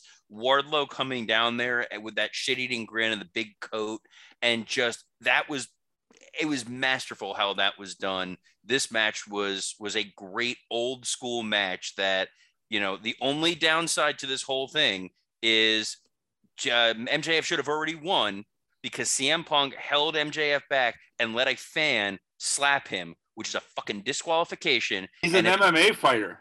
I look it up later. It's an MMA fighter. I don't know who the fuck it was, but that's rampant anti-Semitism still in AEW. Max was cheated. He should have won right then and there. So he technically beat Punk 3 times in one night. If it was the NWA, Robert, if it was the NWA, it would be like that scene in Airplane where they're all lining up to slap the Jew. Yes, if it was the NWA, they would have needed cops to try to save him, and the cops wouldn't really save him. Look, Robert, they lost a lot of Nazis with the Brian Kendrick decision and had to get in the back. Yes, they needed to get the Skokie, Illinois fans back. The Gunther Stark fan base. Anti-Semite CM Punk. He's like, you control Wardlow and the weather, and I'm sick of it. That was an awesome main event. It was, the announcers sold this like this was the biggest thing ever. Even Shivani's whole like, I hate MJF, but this is a great match. It was great. It was great sports entertainment. Excalibur was great during this. It was a great match. Oh yeah, Excalibur was there. Like, guys, everyone was great. The stars aligned. Dude, just take the compliment. We were all AEW that last 45 minutes. Today we are all AEW fans. When most week we're all Brandy Rhodes. Next up, number 4. If you guys haven't been reading the dirt sheets, Jeff Hardy was offered a spot at the Hall of Fame. Jeff Hardy turned it down. So we decided to write Jeff Hardy's speech for him. Let's start out with Robert. Robert, do you have a hypothetical Jeff Hardy acceptance speech? My name is Jeff Hardy and I'm an alcoholic. Oh shit, wrong meeting. A lot of the same guys, wrong meeting. It's an honor to be in the Hall of Fame, but it's not like a real building. It exists in your heart. Even to me, that sounds fucking stupid. He's Jack Nicholson, whatever. There are a lot of people I want to thank because I owe me being here to them. So thank you to the enablers out there who constantly ignored the warning signs. Thank you to my less talented brother who showed me I could still fly high with him clinging to my coattails. Thank you to Lita for breaking Matt so badly that marrying Rebby seemed like a good idea. And thank you to my fans, barely legal teenage girls who were totally cool getting me meth and blowing me in a parking lot van. And lastly, thanks to Jim Ross, who came up with the charismatic enigma. I don't know what the fuck that means, but it may be enough money to buy 2 dirt bikes, rebuild my house that I recklessly burned down, and allow me to hire enough lawyers to keep me out of jail. Robert Karpowitz. I'll go on next year. First off, I want to thank Matt, Beth, Ruby, Rebby, Nira, Skeeter, Joe Bob, Baba Joe, the universe, the galaxy, the Milky Way, the solstice, winter and summer, magnets, how do they work? Dr. Pepper, treasure trolls, pogs with ying-yings on them, Jerry McDivitt for that time I got drunk and me too'd myself, hacky sacks, tuxedo t-shirts, they're hilarious. Mexican pharmacies, the Spirit of Halloween, Chick-fil-A sauce, and the Animaniacs. I want to thank my demons for making me who I am today, and my brother's demons for when my demons run out of Percocet. I also want to apologize for some of my actions, showing up at Impact drunk, showing up at a WWE house show high, and all the fans who showed up to my concert sober. I remember sliding down a rainbow, and that rainbow leading to a volcano, and that volcano erupting into a river, and me lying in that river and feeling that water flow through me and being so enveloped by the rain and the crystals and the souls of the planets that I forgot to turn Umaga on his side. Whoops. And finally, to the WWE Universe in the audience today, y'all got any whippets? I'll trade you this plaque. Then he climbs up 12 steps and swantons through the Scooby-Doo mystery machine. Mike. By the way, that was all from Dan's personal experience. My God, Daniel. Great job. Thank you. All right. I just, man, I'm gonna just keep on wrestling because I love you fans. Fans chant, "You still got it." Wait, the Coke? I don't have it anymore. You fucking narcs. Fuck you. By the way, Jimmy and Jay, here's how you pass a breathalyzer test. And then he just throws a puff of smoke and turns into Willow. Oh man, I should have made a Willow reference. That was a lost opportunity on my part. Scott, Man, take you it did away. enough. It was great. Scott, take it away. All right, we're at the 2022 WWE Hall of Fame ceremony. Matt Hardy is inducting his brother. Ladies and gentlemen, Jeff Harbley.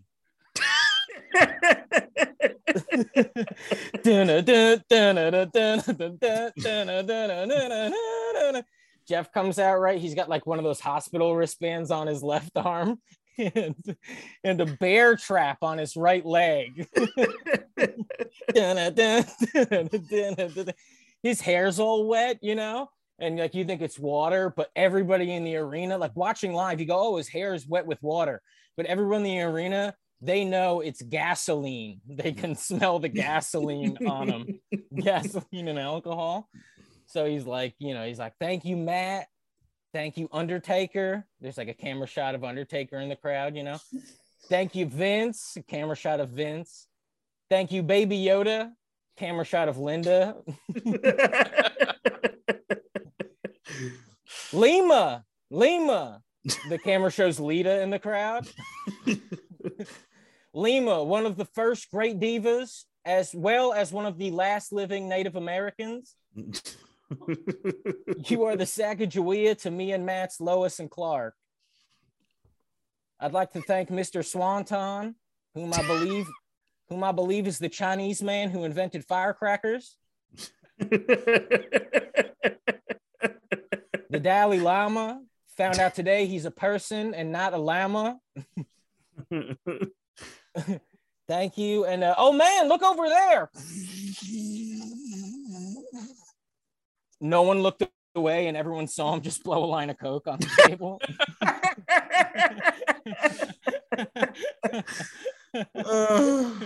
Scott, from now on, I'm going to order swanton soup. Swanton soup.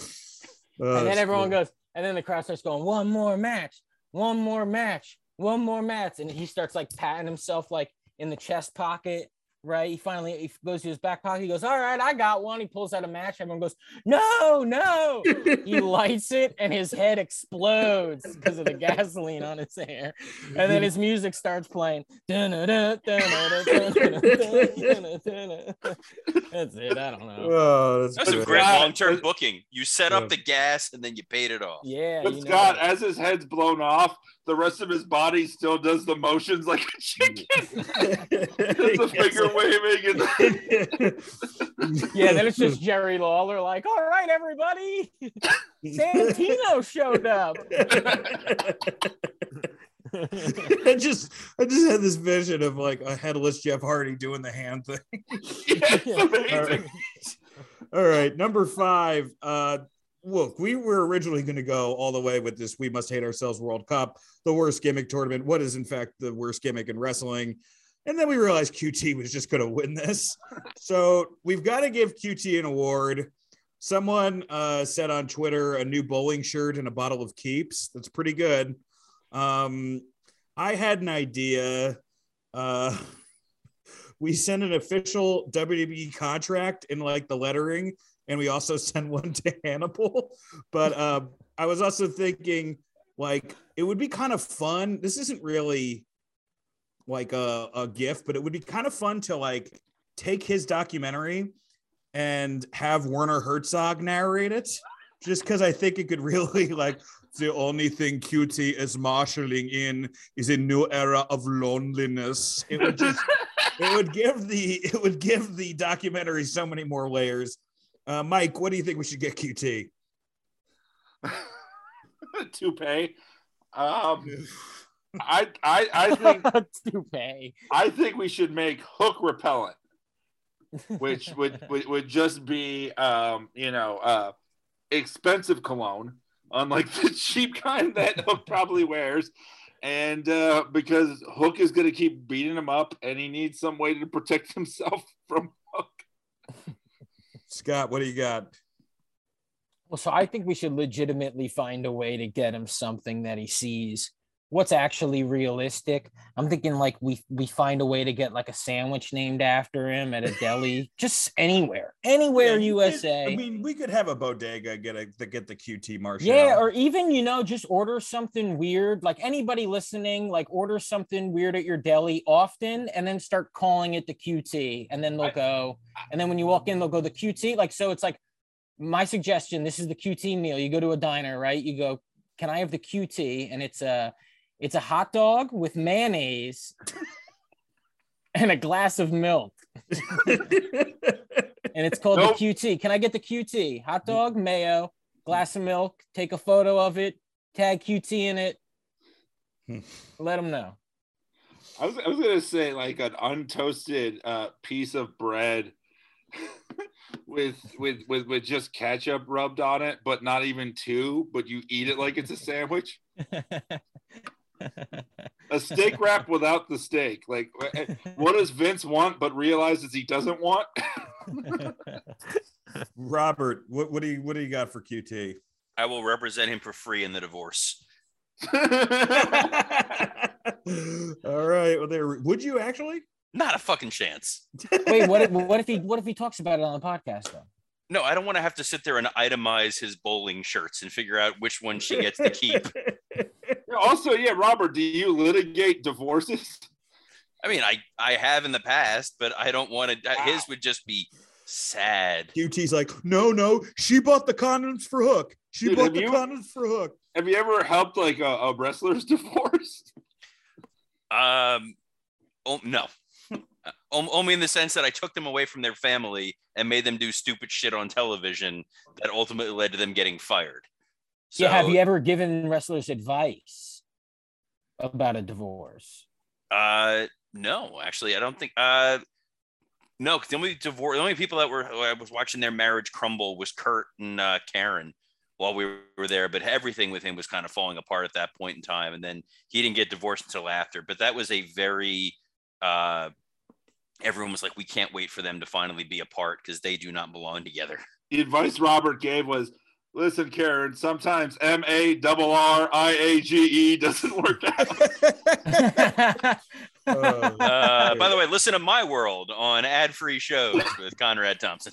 Yeah, we're going to do Jeff Jarrett Rose at some point. All right, let's stick on Robert for premium live events, and we're talking Shane McMahon.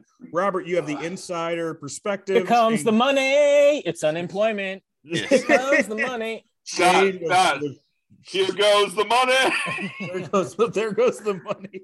All right, Shane McMahon was fired this past week. Apparently, can I get a dollar bill, y'all? Apparently, there was some heat for what he did at the Rumble. He got in and kind of put himself over. He obviously eliminated Kevin Owens. He made himself a big deal. I don't know what the real story is. Robert, you have some insight. You work for the real story here is Nick Khan's going to prepare for a lawsuit from HBO because they're ripping off Succession. Like, he's full on Kendall Roy now. Bruce is Jerry, but with bigger tits. Yes, Bruce is definitely Jerry, but at this point he's the hip hop son who's begging for love from his dad and ultimately winds up getting fired for trying to be his dad and sucking at it. I feel terrible because Shane was always going to be the whipping boy for Vince. It was a tough childhood growing up where Shane tried to be his own man ever since he was in like high school and he got a construction job because he was just like, fuck you, I'm going to be my own man. And you're living in that shadow of Vince. And every time he tries to be Vince, it backfired. And I remember when I was there and he was running like WWE magazine and we literally stopped a creative meeting because Shane walked in to ask a question and we didn't want him to know what we were discussing.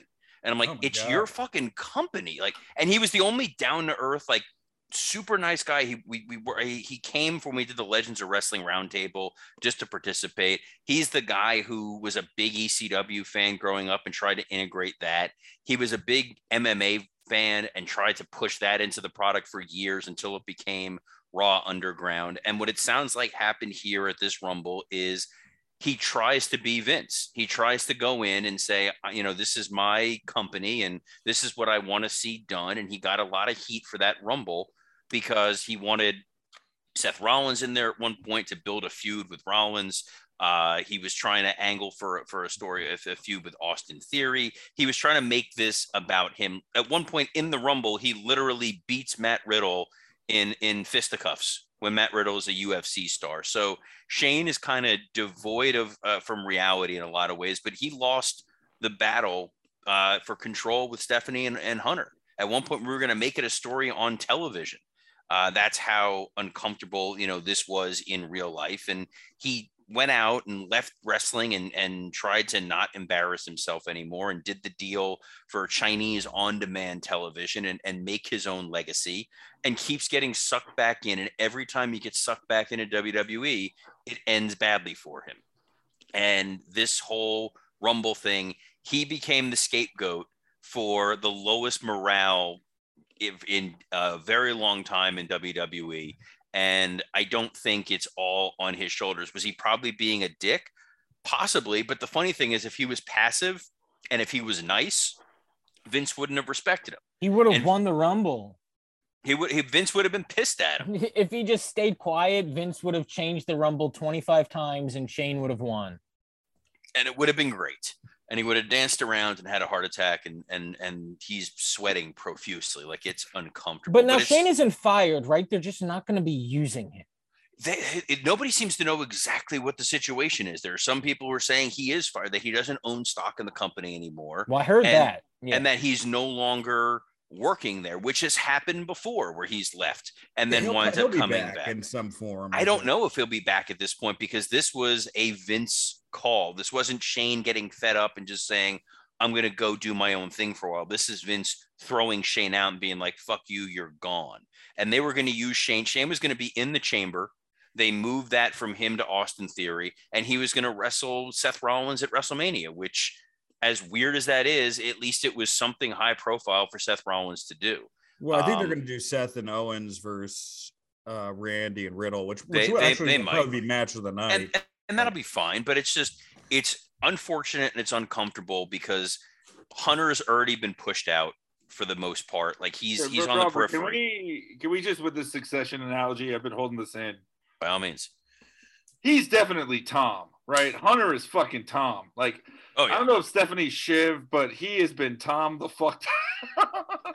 Stephanie's definitely Shiv, the fake liberal who deep down is desperate to take over the company, without a doubt. And it writes itself. It's so funny and it's so weird in that fucked up family dynamic that you kind of have to deal with when you're there and when you're not there. And it's yet another weird embarrassment. Oh, Shane, of course, Shane's Kendall. He's down to the rapping and the fake philanthropy and leaving the company for altruistic reasons, only to come back and weird money in Asia. But NXT is the waiter that drowned. Hunter has definitely, kiss someone with his own jizz on their lips. It's probably Rhea Ripley or Sean. May have been Sean. Yeah, this whole thing is weird, and now everyone's like, "Oh, we want to see Shane show up in AEW." Shane's not showing up in AEW. He might show up in AEW. I don't even know if they'll let him jump off something tall. He'll show up. If he ever wants to feel like a man, all he has to do is have brunch with Tony Khan. So I think this is partially baloney. I think some of it is also Shane really looked like shit on Saturday. He looked bad. He was blown up as he was running out. It was here comes the. Yeah, could this be a swerve? Could this be like a McMahon family swerve thing? He just looked like shit. I know they had plans for him for Chamber and for Mania. I think they saw him like that, and they were like, we can't do shit with this guy. The reason I know this is not a McMahon family swerve is because anytime they do something like this that affects the business and it's a storyline, it impacts the stock. I remember when Vince's limo blew up and the stock took a hit and Trump thought it was real. So you can't do that kind of stuff with them and make it seem like it's real and it's a swerve, bro. Like, you don't get any money off of this. If it was a public on TV angle, sure. But no, this was they got rid of Shane and they were trying to be like, yeah, he's the reason the men's rumble sucked. He's the reason why Big E's not getting pushed and why Ricochet got eliminated and Montez Ford got eliminated and nobody's It was a little scapegoaty, yeah. Oh, dude, I heard it was all Brock and Vince. I heard Brock was like saying yes and no to everything. It basically all had to go through Brock, you know, which was how Brock was 2 years ago at the Rumble when they put it together. He's like, you want me to eliminate 15 guys in a row? Sure. I don't even mind it. It's just like, just let them do something to someone before you do it to that. Like, it's just Riddle didn't even have a real shining moment. Orton didn't have a shining moment. Everybody in the Rumble, sorry to go back to it, but it was like, it would be, they enter, they do 3 moves, someone else comes out. They enter, they do 3 moves, someone else comes out. Let's be honest. If Shane and Austin Theory had a Mania ladder match with the Egg and the Egg had Vince's love in it and they had to fight for it, that would rule. That would rule. It would also be a shoot. I genuinely was like, why is Shane here? And then when someone mentioned, oh, him and Theory might wrestle, I was like, oh, that's actually not a bad undercard for one of the 2 nights. I mean, that's the thing we have to think planning this Mania. There's 2 fucking nights. They need double the content. They need 8 matches a night. Like, when you're saying, like, you know, Seth and Owens and Riddle and Orton, like, can they afford that? I think they can, but you're right. I mean, there's definitely going to be a balancing act. For sure. Number 7, Show and Hell. We're going to stay on mic for this in honor of the new WWE 2K coming out. I watched this segment and it was, is that Evil Uno in that segment? Is that a center? Oh, it is. Oh my God. I had no idea. I was the man that you beat to show that you're serious again. Yes. Well, this was really fun. This was a much svelter Evil Uno.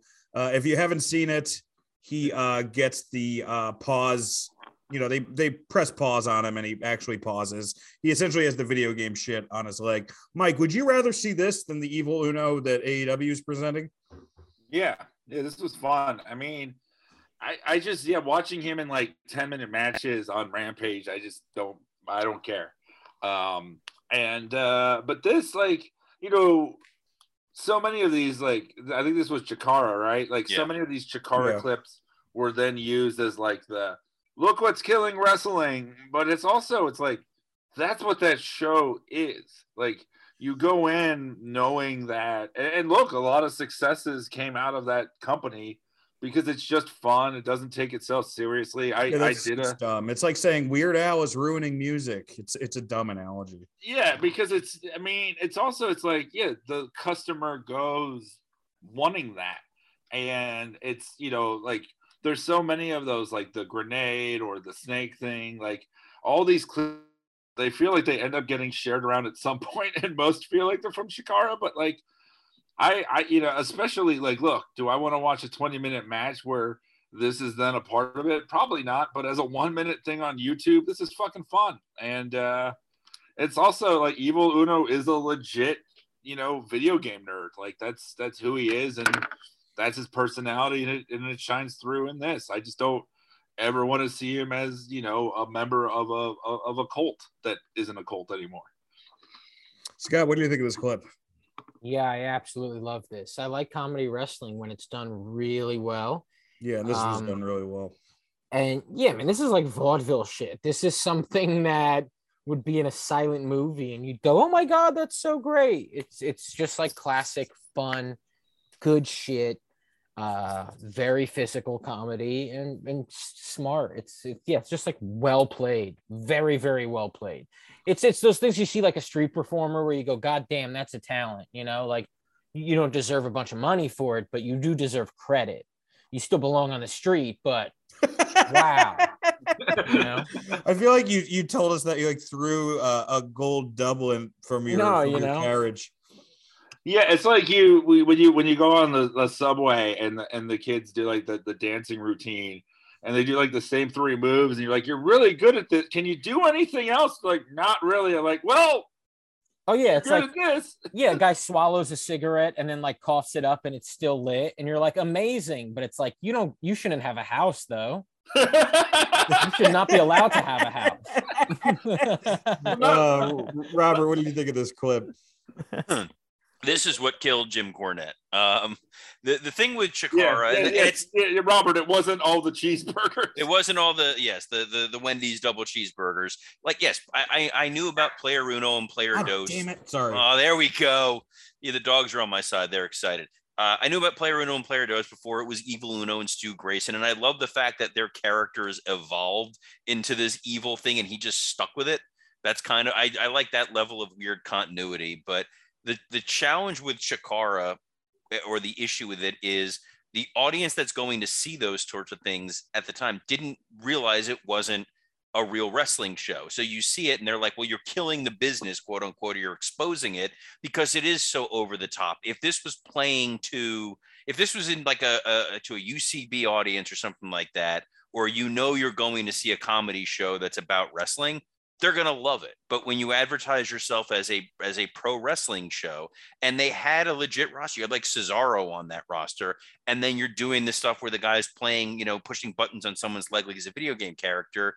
Yes, it's waving a big flag that this is all fake and it's all a show. And in 2022, that's fine and people get it. But back then, there were people who were upset because you're like, well, I have to go run this town next month in some, Jonesboro, Arkansas, or wherever the fuck they are.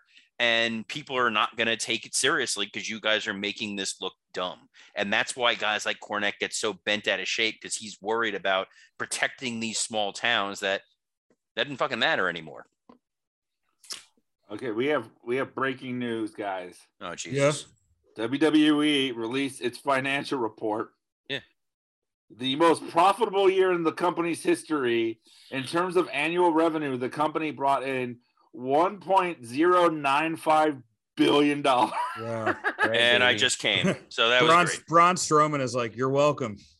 You're welcome. Yes. And they're still, dude. Apparently, the update is they're still not granting Ali his release, and their explanation is value. Yes. Something. Yeah. Well, but they shouldn't release him if that's what they're, if their concern is that he's going to go to AEW. There was a guy in the front row with a free Ali shirt. I think they should let the guy go and be done with this nonsense, but they're hoarding him and keeping him held back so that he can't go help the competition. But they are going to be insanely profitable. It goes back to what I said before, Mike. They don't give a fuck about what we think. They're making money hand over fist right now, and the only reason they ever pivot is when they're not. The only reason we got an attitude era is because they weren't drawing anything in 1995. Number 8. High spot, low spot. We'll stick on Robert. Let's do our high spot and low spot. Robert? High spot was at the Jackass movie premiere. Sami Zayn awesome. Showed up and got ejected. It was so fantastic. He's getting interviewed by Entertainment Tonight. Johnny Knoxville and his guys have him thrown out. It's the best use of, celebrity integration. It's getting Sami Zayn over, where Knoxville mentions him by name when he's on Stern and when he was on Jimmy Kimmel.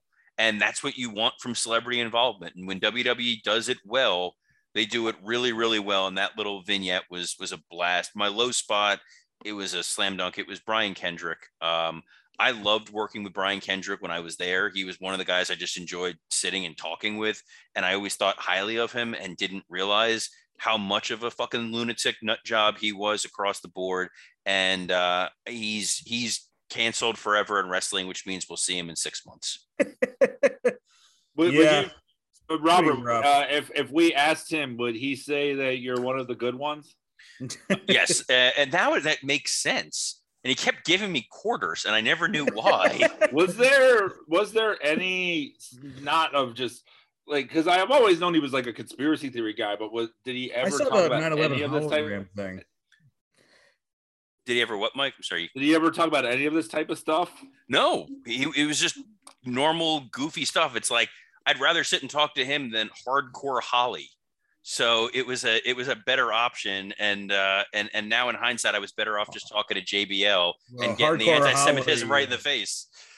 Hardcore Holly, he's known for his progressive beliefs. The only thing that I will say is that like there's so much fucking misinformation out there now. Like when you look at the insurrection, when you look at like some of the things that are happening online and shit like that, it's actually kind of scary. Like these people that are, normally fine people, they're just getting fed fucking lies. And because of that, we're like growing up in this Orwellian dystopia. Very scary. Yeah, I agree. It's horseshit. Also, this was like 11 years ago. This was 11 years ago. It isn't something that he's saying all the time. I mean, I'm sure we would know that at least. Yes, it's wrong and fucked, and yes, he should have been taken off the show last night because, this comes up last night and people go, well, that's bad. So you have to go, no, you don't get to be on the show tonight. And I get that. But in like a month or two, he should be allowed to wrestle again. He shouldn't be fucking unable to work because he's a dumb fuck, Scott, how would you feel if Spanky wanted to kill your family? He didn't say anything about killing your family. The only thing that I get concerned about is that like when you throw people off Twitter and when you throw people off Facebook, they don't go away. They go to like another Twitter and like, they go to another Facebook.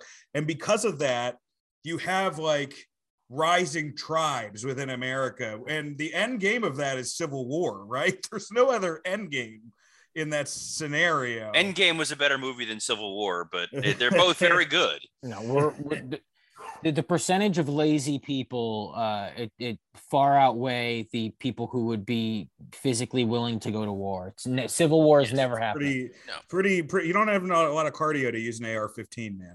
I do say let him apologize. See, he did. He did. He apologized. Yeah, and said what he said was stupid. I think it bums me out because I feel like, yes, he's apologizing because it came to light, not because he suddenly realized, I was probably wrong to say that Sandy Hook didn't happen and that they were all crisis actors. Not a great thing to come back from. Well, it's tough because it's like you look at like Whoopi, and whoever thought Brian Kendrick and Whoopi Goldberg would be in the same conversation, but it's like she said this one thing and she apologized about it immediately. It's like, this guy said a lot of things. A few different apologies. That Sabu thing that Robert sent was so fucking funny. Yes, the fact that Sabu tweeted, it's like, what did he say? And then he wrote, oh shit, after he saw it. Also, who's taking your history perspective advice from Brian Kendrick? Like, what was the end goal of this interview? I'm not talking about Brian Kendrick. I'm talking about the shit that Brian Kendrick read. I'm talking about. Oh yeah, no, I'm just saying. But for him to be like, I need to sit down and have an interview about this, and like, I'm going to change people's minds because I was one half of the WWE Tag Champions in 2005. There's a great. Well, that's the other part of it. I think it's like loopy loser shit, and I don't think they really expect it to be out there in the world. They're just like, oh yeah, I'll do this for the people who believe in this, and like reading these Reddits, like it's just like fandom. A lot of this is fandom. And so when they get caught and they're like, oh shit, no, I'm role playing being a fucking loser who believes in bullshit. Like no one actually believes in this shit, It's they role play. I mean, there are people who believe in that shit. Sure. There's this documentary. Meanwhile, at the Museum of Tolerance, Paul London just finished an 8-hour volunteer shift. At the there was like, it's so funny that Paul London was known as the problem. But there is this documentary where it's this like Holocaust denier, and he's like, yeah, it didn't happen. And then they just like took him to the concentration camps, and he's like, Oh shit! I guess it happened. Yeah, dude, they're literally like 2 sentences away from going, oh, not all of them, obviously, but some of them. And I think maybe Brian Kendrick falls under that. Just because, again, the only shit I've seen is from 11 years ago, 2013 or something. Yeah, that's enough. I mean, we did know the Holocaust happened in 2013. We did know it happened. I tried doing a bit, it never worked, of like Holocaust deniers are actually more Semitic because they believe there's 6 million more Jews out there. Amazing. Mike, what's your high spot, low spot of the week? My high spot, I'm gonna say, this MJF Punk match. I mean, look, man, they built this thing over 2 months and they gave you like a fucking meal, that felt like a lot of times Dynamite has a match that goes on last. This felt like a main event. It felt special. It was cool. I mean, how crazy is it that there's like a company where their TV matches are longer than their pay-per-view matches? But this was fantastic. And I mean, obvious low spot has got to be the Rumble. I mean, it feels like disowning a family member, not liking a Royal Rumble. It's because like it's one of the things I had and I don't have it anymore. I don't know. Vince disowned a family member. He's doing fine. Also, we know which Jewish person on the podcast takes their Judaism more seriously. Your low spot was like definitely the Rumble still. Well, we picked different. Yeah. Well, he was upset because there was no Goldberg. we picked different low spots, man. I'm also upset about the Kendrick thing because I had to watch a Wheeler Yuta match. Oh man, Scott, what's your high spot, low spot of the week? By the way, everyone on Wrestle Roast believed the Holocaust happened. Just to get that out there. Scott, you just lost to some fucking Patreons. We just did. Yes, all 4 of us believe it happened. 3 of us think it shouldn't have happened. You gotta figure out who it is. Scott. I feel like that Zach's just sitting there like, all right, Zach's wash your hands, not take a shower. We're gonna be fine. Need to wash their hands. Scott, Scott, if you guess the member that wish it happened, you get a free T-shirt. Man, I hate that we can't have the same high spots, but that CM Punk MJF match, man. Yeah, well, you can have the same. I felt where's this so rule, cozy Scott? in it. I don't know. I invented it in my head. I felt so cozy in it, and CM Punk, man, this return, it's not just a great return. He's having some of the best pro wrestling matches that we're getting in 2021 and 2022.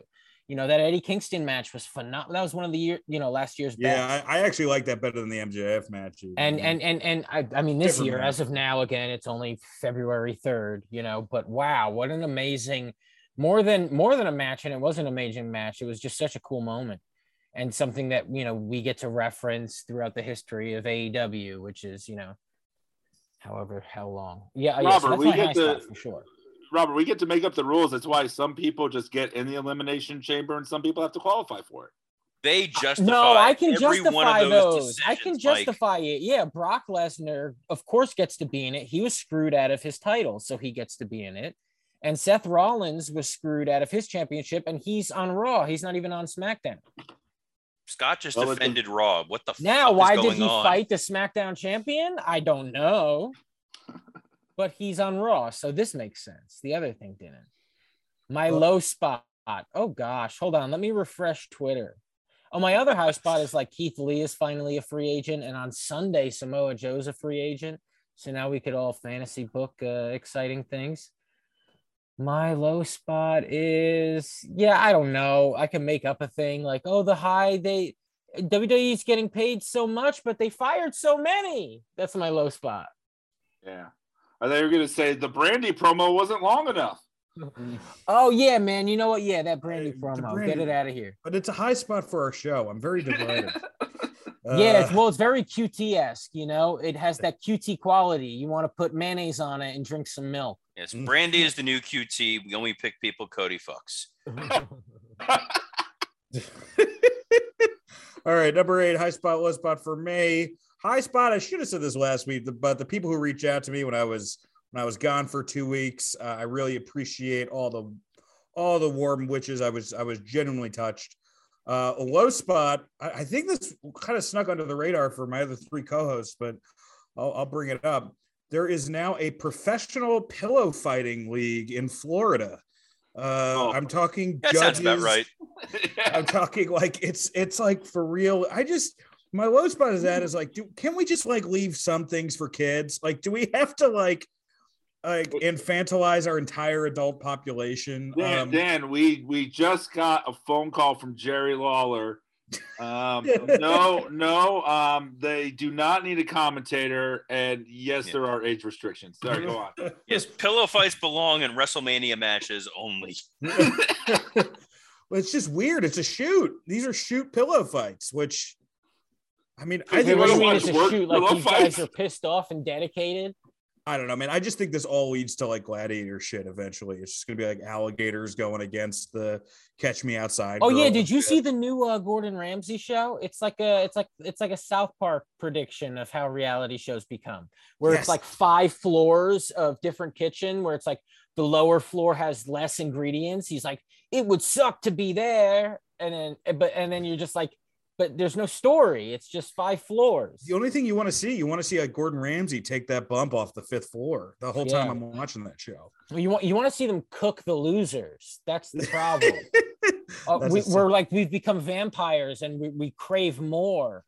Yeah, I mean I mean we just talked about, like I mean like there are no signs pointing to civilization ending up okay. Like right now, I don't know. Anyway, that's another podcast.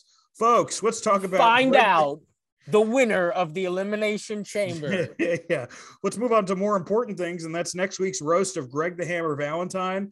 I don't have it on me, but we're going to go through all the episodes up through WrestleMania season so you know what's coming. We're doing the roast of Tommy Dreamer for Patreon this week. I'm going to be watching Rampage and SmackDown, so I'll also cover that on the show. Robert and I, for something to sports entertainment with, will be doing the second SmackDown, which is technically the first SmackDown. That was the Rock versus Triple H with Shawn Michaels as guest referee. Wait, why is it technically the first SmackDown? Because the first one was a pilot, so they don't. I mean, there's like a weird. They have a pilot SmackDown. How's that possible? They did a one-off special where it was SmackDown. It was them testing what was going to happen, and they basically gave you the biggest match they possibly could, which was Undertaker and Triple H versus The Rock and Steve Austin, and they formed the corporate ministry on that show. It was a gigantic show. Yes, and they formed the Union stable, so very memorable. I mean, to think that we went there and now we have stars like Ridge Holland and Madcap Moss. Madcap Moss, he is yoked. Did I do the Twitter question? Oh shit! Yeah, sorry. Let's check in with the Twitterverse. What do we got? We weren't Mike? going long enough. No, we weren't. I mean, look, dude, the Twitter question is always like, it's like, oh yeah, you can come too, man. Like he's always like, we all got in the car and we're ready to go. Like we didn't even make a spot in the 8 count. We couldn't make it like a 10 for count. You, man. God damn it, Twitter question. Listen. Do I want to do these every week? Sometimes yes, sometimes no. Do I know that not reading them might cause a suicide? Yes. So here we go. They are. I asked, what was a way to make the men's Rumble match better? So at no one wrote anything. Don't worry. At 655-321 King, it could have improved if Kofi retroactively stole Neville's "Man That Gravity Forgot" moniker. That way, he might have not screwed up his crowd barrier spot. At Dan Bean Sports, almost in the Great Khali face-off, turning the Royal Rumble into the Giant Gonzalez Memorial Battle Royale. At Belly Float, if Brock Lesnar also dressed as Sailor Moon. At Lucha Safety Bros, Jimmy Uso enters the Rumble by crashing his car through the entrance and into the ring, killing Bobby Roode. Oh my gosh. So once again, not convicted. At Big Red 10125, Adam Cole walks through the forbidden door only to have Corey Graves mistake him for Wee Man from Jackass. At Scott Ferry, reenact the 92 Rumble match, but with Khali as Ric Flair, and the commentary is just pre-recorded audio of Khali doing all of Bobby Heenan's lines. At Hey Nong Man, acknowledge there is only one true wrestling god and have the number 31 for QT Marshall. And finally, at Ace Santos 3421, send Hook and his jizz according to Scott. Woof woof. Yeah, we're never gonna. Then we reached the apex in that show, you know. Yeah. All right, folks. Yes, we will be. We'll be back next week. Roasting Greg the Hammer Valentine. Follow the show on Instagram. Join our Facebook group. It's really popping off over there. I don't think there's an Impact thread discussion tonight, but someone may start. Oh well, this is coming out Friday, so maybe. Hey, they're not that big of losers. Yeah, SmackDown Rampage thread. And I'm going to be back doing stand-up this weekend, which I haven't done stand-up since June, so that'll be interesting. What a great way to advertise yourself. It's going to be like a Shane McMahon Royal Rumble. Yeah, I'll be blown up after the first punchline. Hey, if you guys want to see a sad bunny, please come to the following comedy club. If you want to see a guy who's not getting the writing work he wants right now, see me at Good For You on Saturday night. Hey, Shane McMahon is also not getting the writing work he wants. No, that's true. Mike, what do you got for us? Yeah, man, the Facebook thread. I love talking to the people there. I mean, this was amazing. This was a record. We had over 350 comments. I saw that. That made me so happy. I read all the comments, by the way. Here's the amazing thing. During the Rumble, and no one was mean to each other. So, holy shit. Oh, wait, during the Rumble, no. I saw AEW Dynamite last night had 300 something. Oh, also, yeah, but the Rumble had even more. Oh, wow. Hey, tell your friends about us, folks. Yeah, Raw? 12. But for live shows, right. For live shows, if you're watching alone, which you probably are, we usually do, go on the Facebook thread, and it's a way to get through those wonderful, wonderful Wheeler Yuta matches. Robert. You can follow me on Twitter at WWEcreative_ISH. We'll be roasting Tommy Dreamer this weekend, so that'll be a real treat for me. And then I'll be back next week for something to sports entertainment with covering Raw, possibly with Dan, or possibly I did cover Raw this week. No, next week for something to sports, I will be covering. I believe I'm going to be covering the Saudi show. So. Are you going to talk about why there's a Christmas tree behind you? Because that would be the most fascinating part of this whole thing. Holy shit! Went 2 hours and 40 minutes into this, and I just realized now there's a Christmas tree behind you, and it's February. The family whose house I broke into. Actually, no, we'll be doing something next week. Probably the third SmackDown. We'll be doing something to sports entertainment with. It's going to be great, no matter what it is. Second or third SmackDown, depending on how we're coming. We'll just say third SmackDown. Oh, and a belated Happy Groundhog Day to all who celebrate. Yeah, if Dan sees a groundhog, he just makes it watch Impact with him. Hey, Mike, do the 2K games, can you play them live? Yeah, like you mean like against other people online? Yeah. Oh, we should, if I get one of these games, we should play people if they get them. We'll do that for the AEW. We got to do. Right? I mean, we're going to do it, but we're definitely going to do a watch along episode for Patreon. Hey man, on Facebook, why don't you guys just tell us what different shows you want us to cover? Because there's so goddamn many of them. So we're like Kramer with Movie Phone. Why don't you just tell me the segment you want us to do? we got some people wanted us to watch the first few seasons of Lucha Underground. Oh, I'll do that. Yeah. I've never seen. I think that'd be fun. Where do we get those? Hulu? I think it's on Tubi. Oh God. Oh, home of the QT Marshall. No, they're probably Robert. We could really use the Tubi advertising. Tubi. Sorry. Welcome to advertise on our show anytime you want. We will take it. They have commercials. That's the only thing. Oh man, I can reach out to DJ, see if he wants to talk about what went horribly wrong with his show. Nice. Or we can get Joey Ryan. He was on those, and he's got nothing else to do. And according to Scott, we could forgive him. He's hanging out with Brian Kendrick and Whoopi Goldberg at the Waffle House right now. We could watch Prince Puma matches and be like, wow, that guy's gonna have a great WWE career. Guys, breaking news. Oh fuck. Goldberg is set for a WWE return. Oh, he's gonna fight Roman. I guarantee you he fights Roman. Take that, Kendrick. Yeah. Wow. Here we go. Never have I wanted to say, hey Zach, do you have anything to say? Zach, yeah, got anything? Oh wait, where's Scott? Oh shit! I'm sorry, Zach. I stepped all over you. Scott, did you advertise your Twitter and shit? Scott Chaplin underscore or Scott underscore Scott Chaplin. underscore Chaplin. Even I know it Yeah. at this point. Scott underscore Chaplin on the things.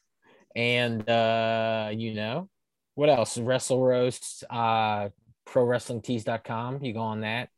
You buy our shit. There's a sale going on right now. Oh, right. Reviews on the iTunes. Reviews on iTunes. Yes, yeah, we want to get back to 5. We're at 4.7, folks. Wow. Why? Because someone was mad that we made a Holocaust joke before. So is this? No, that's true. You're right. They gave us 1 star, which is ironic. 1 star. How dare you? Yes, one yellow. We give us 1 yellow star. We already joke about one fake thing, and then we make a joke about another fake thing, and someone gets angry. Well, Robert, we ended with announcing Goldberg's return. We're okay. All right. Zach. Wash your hands. Yeah. See you next week, folks.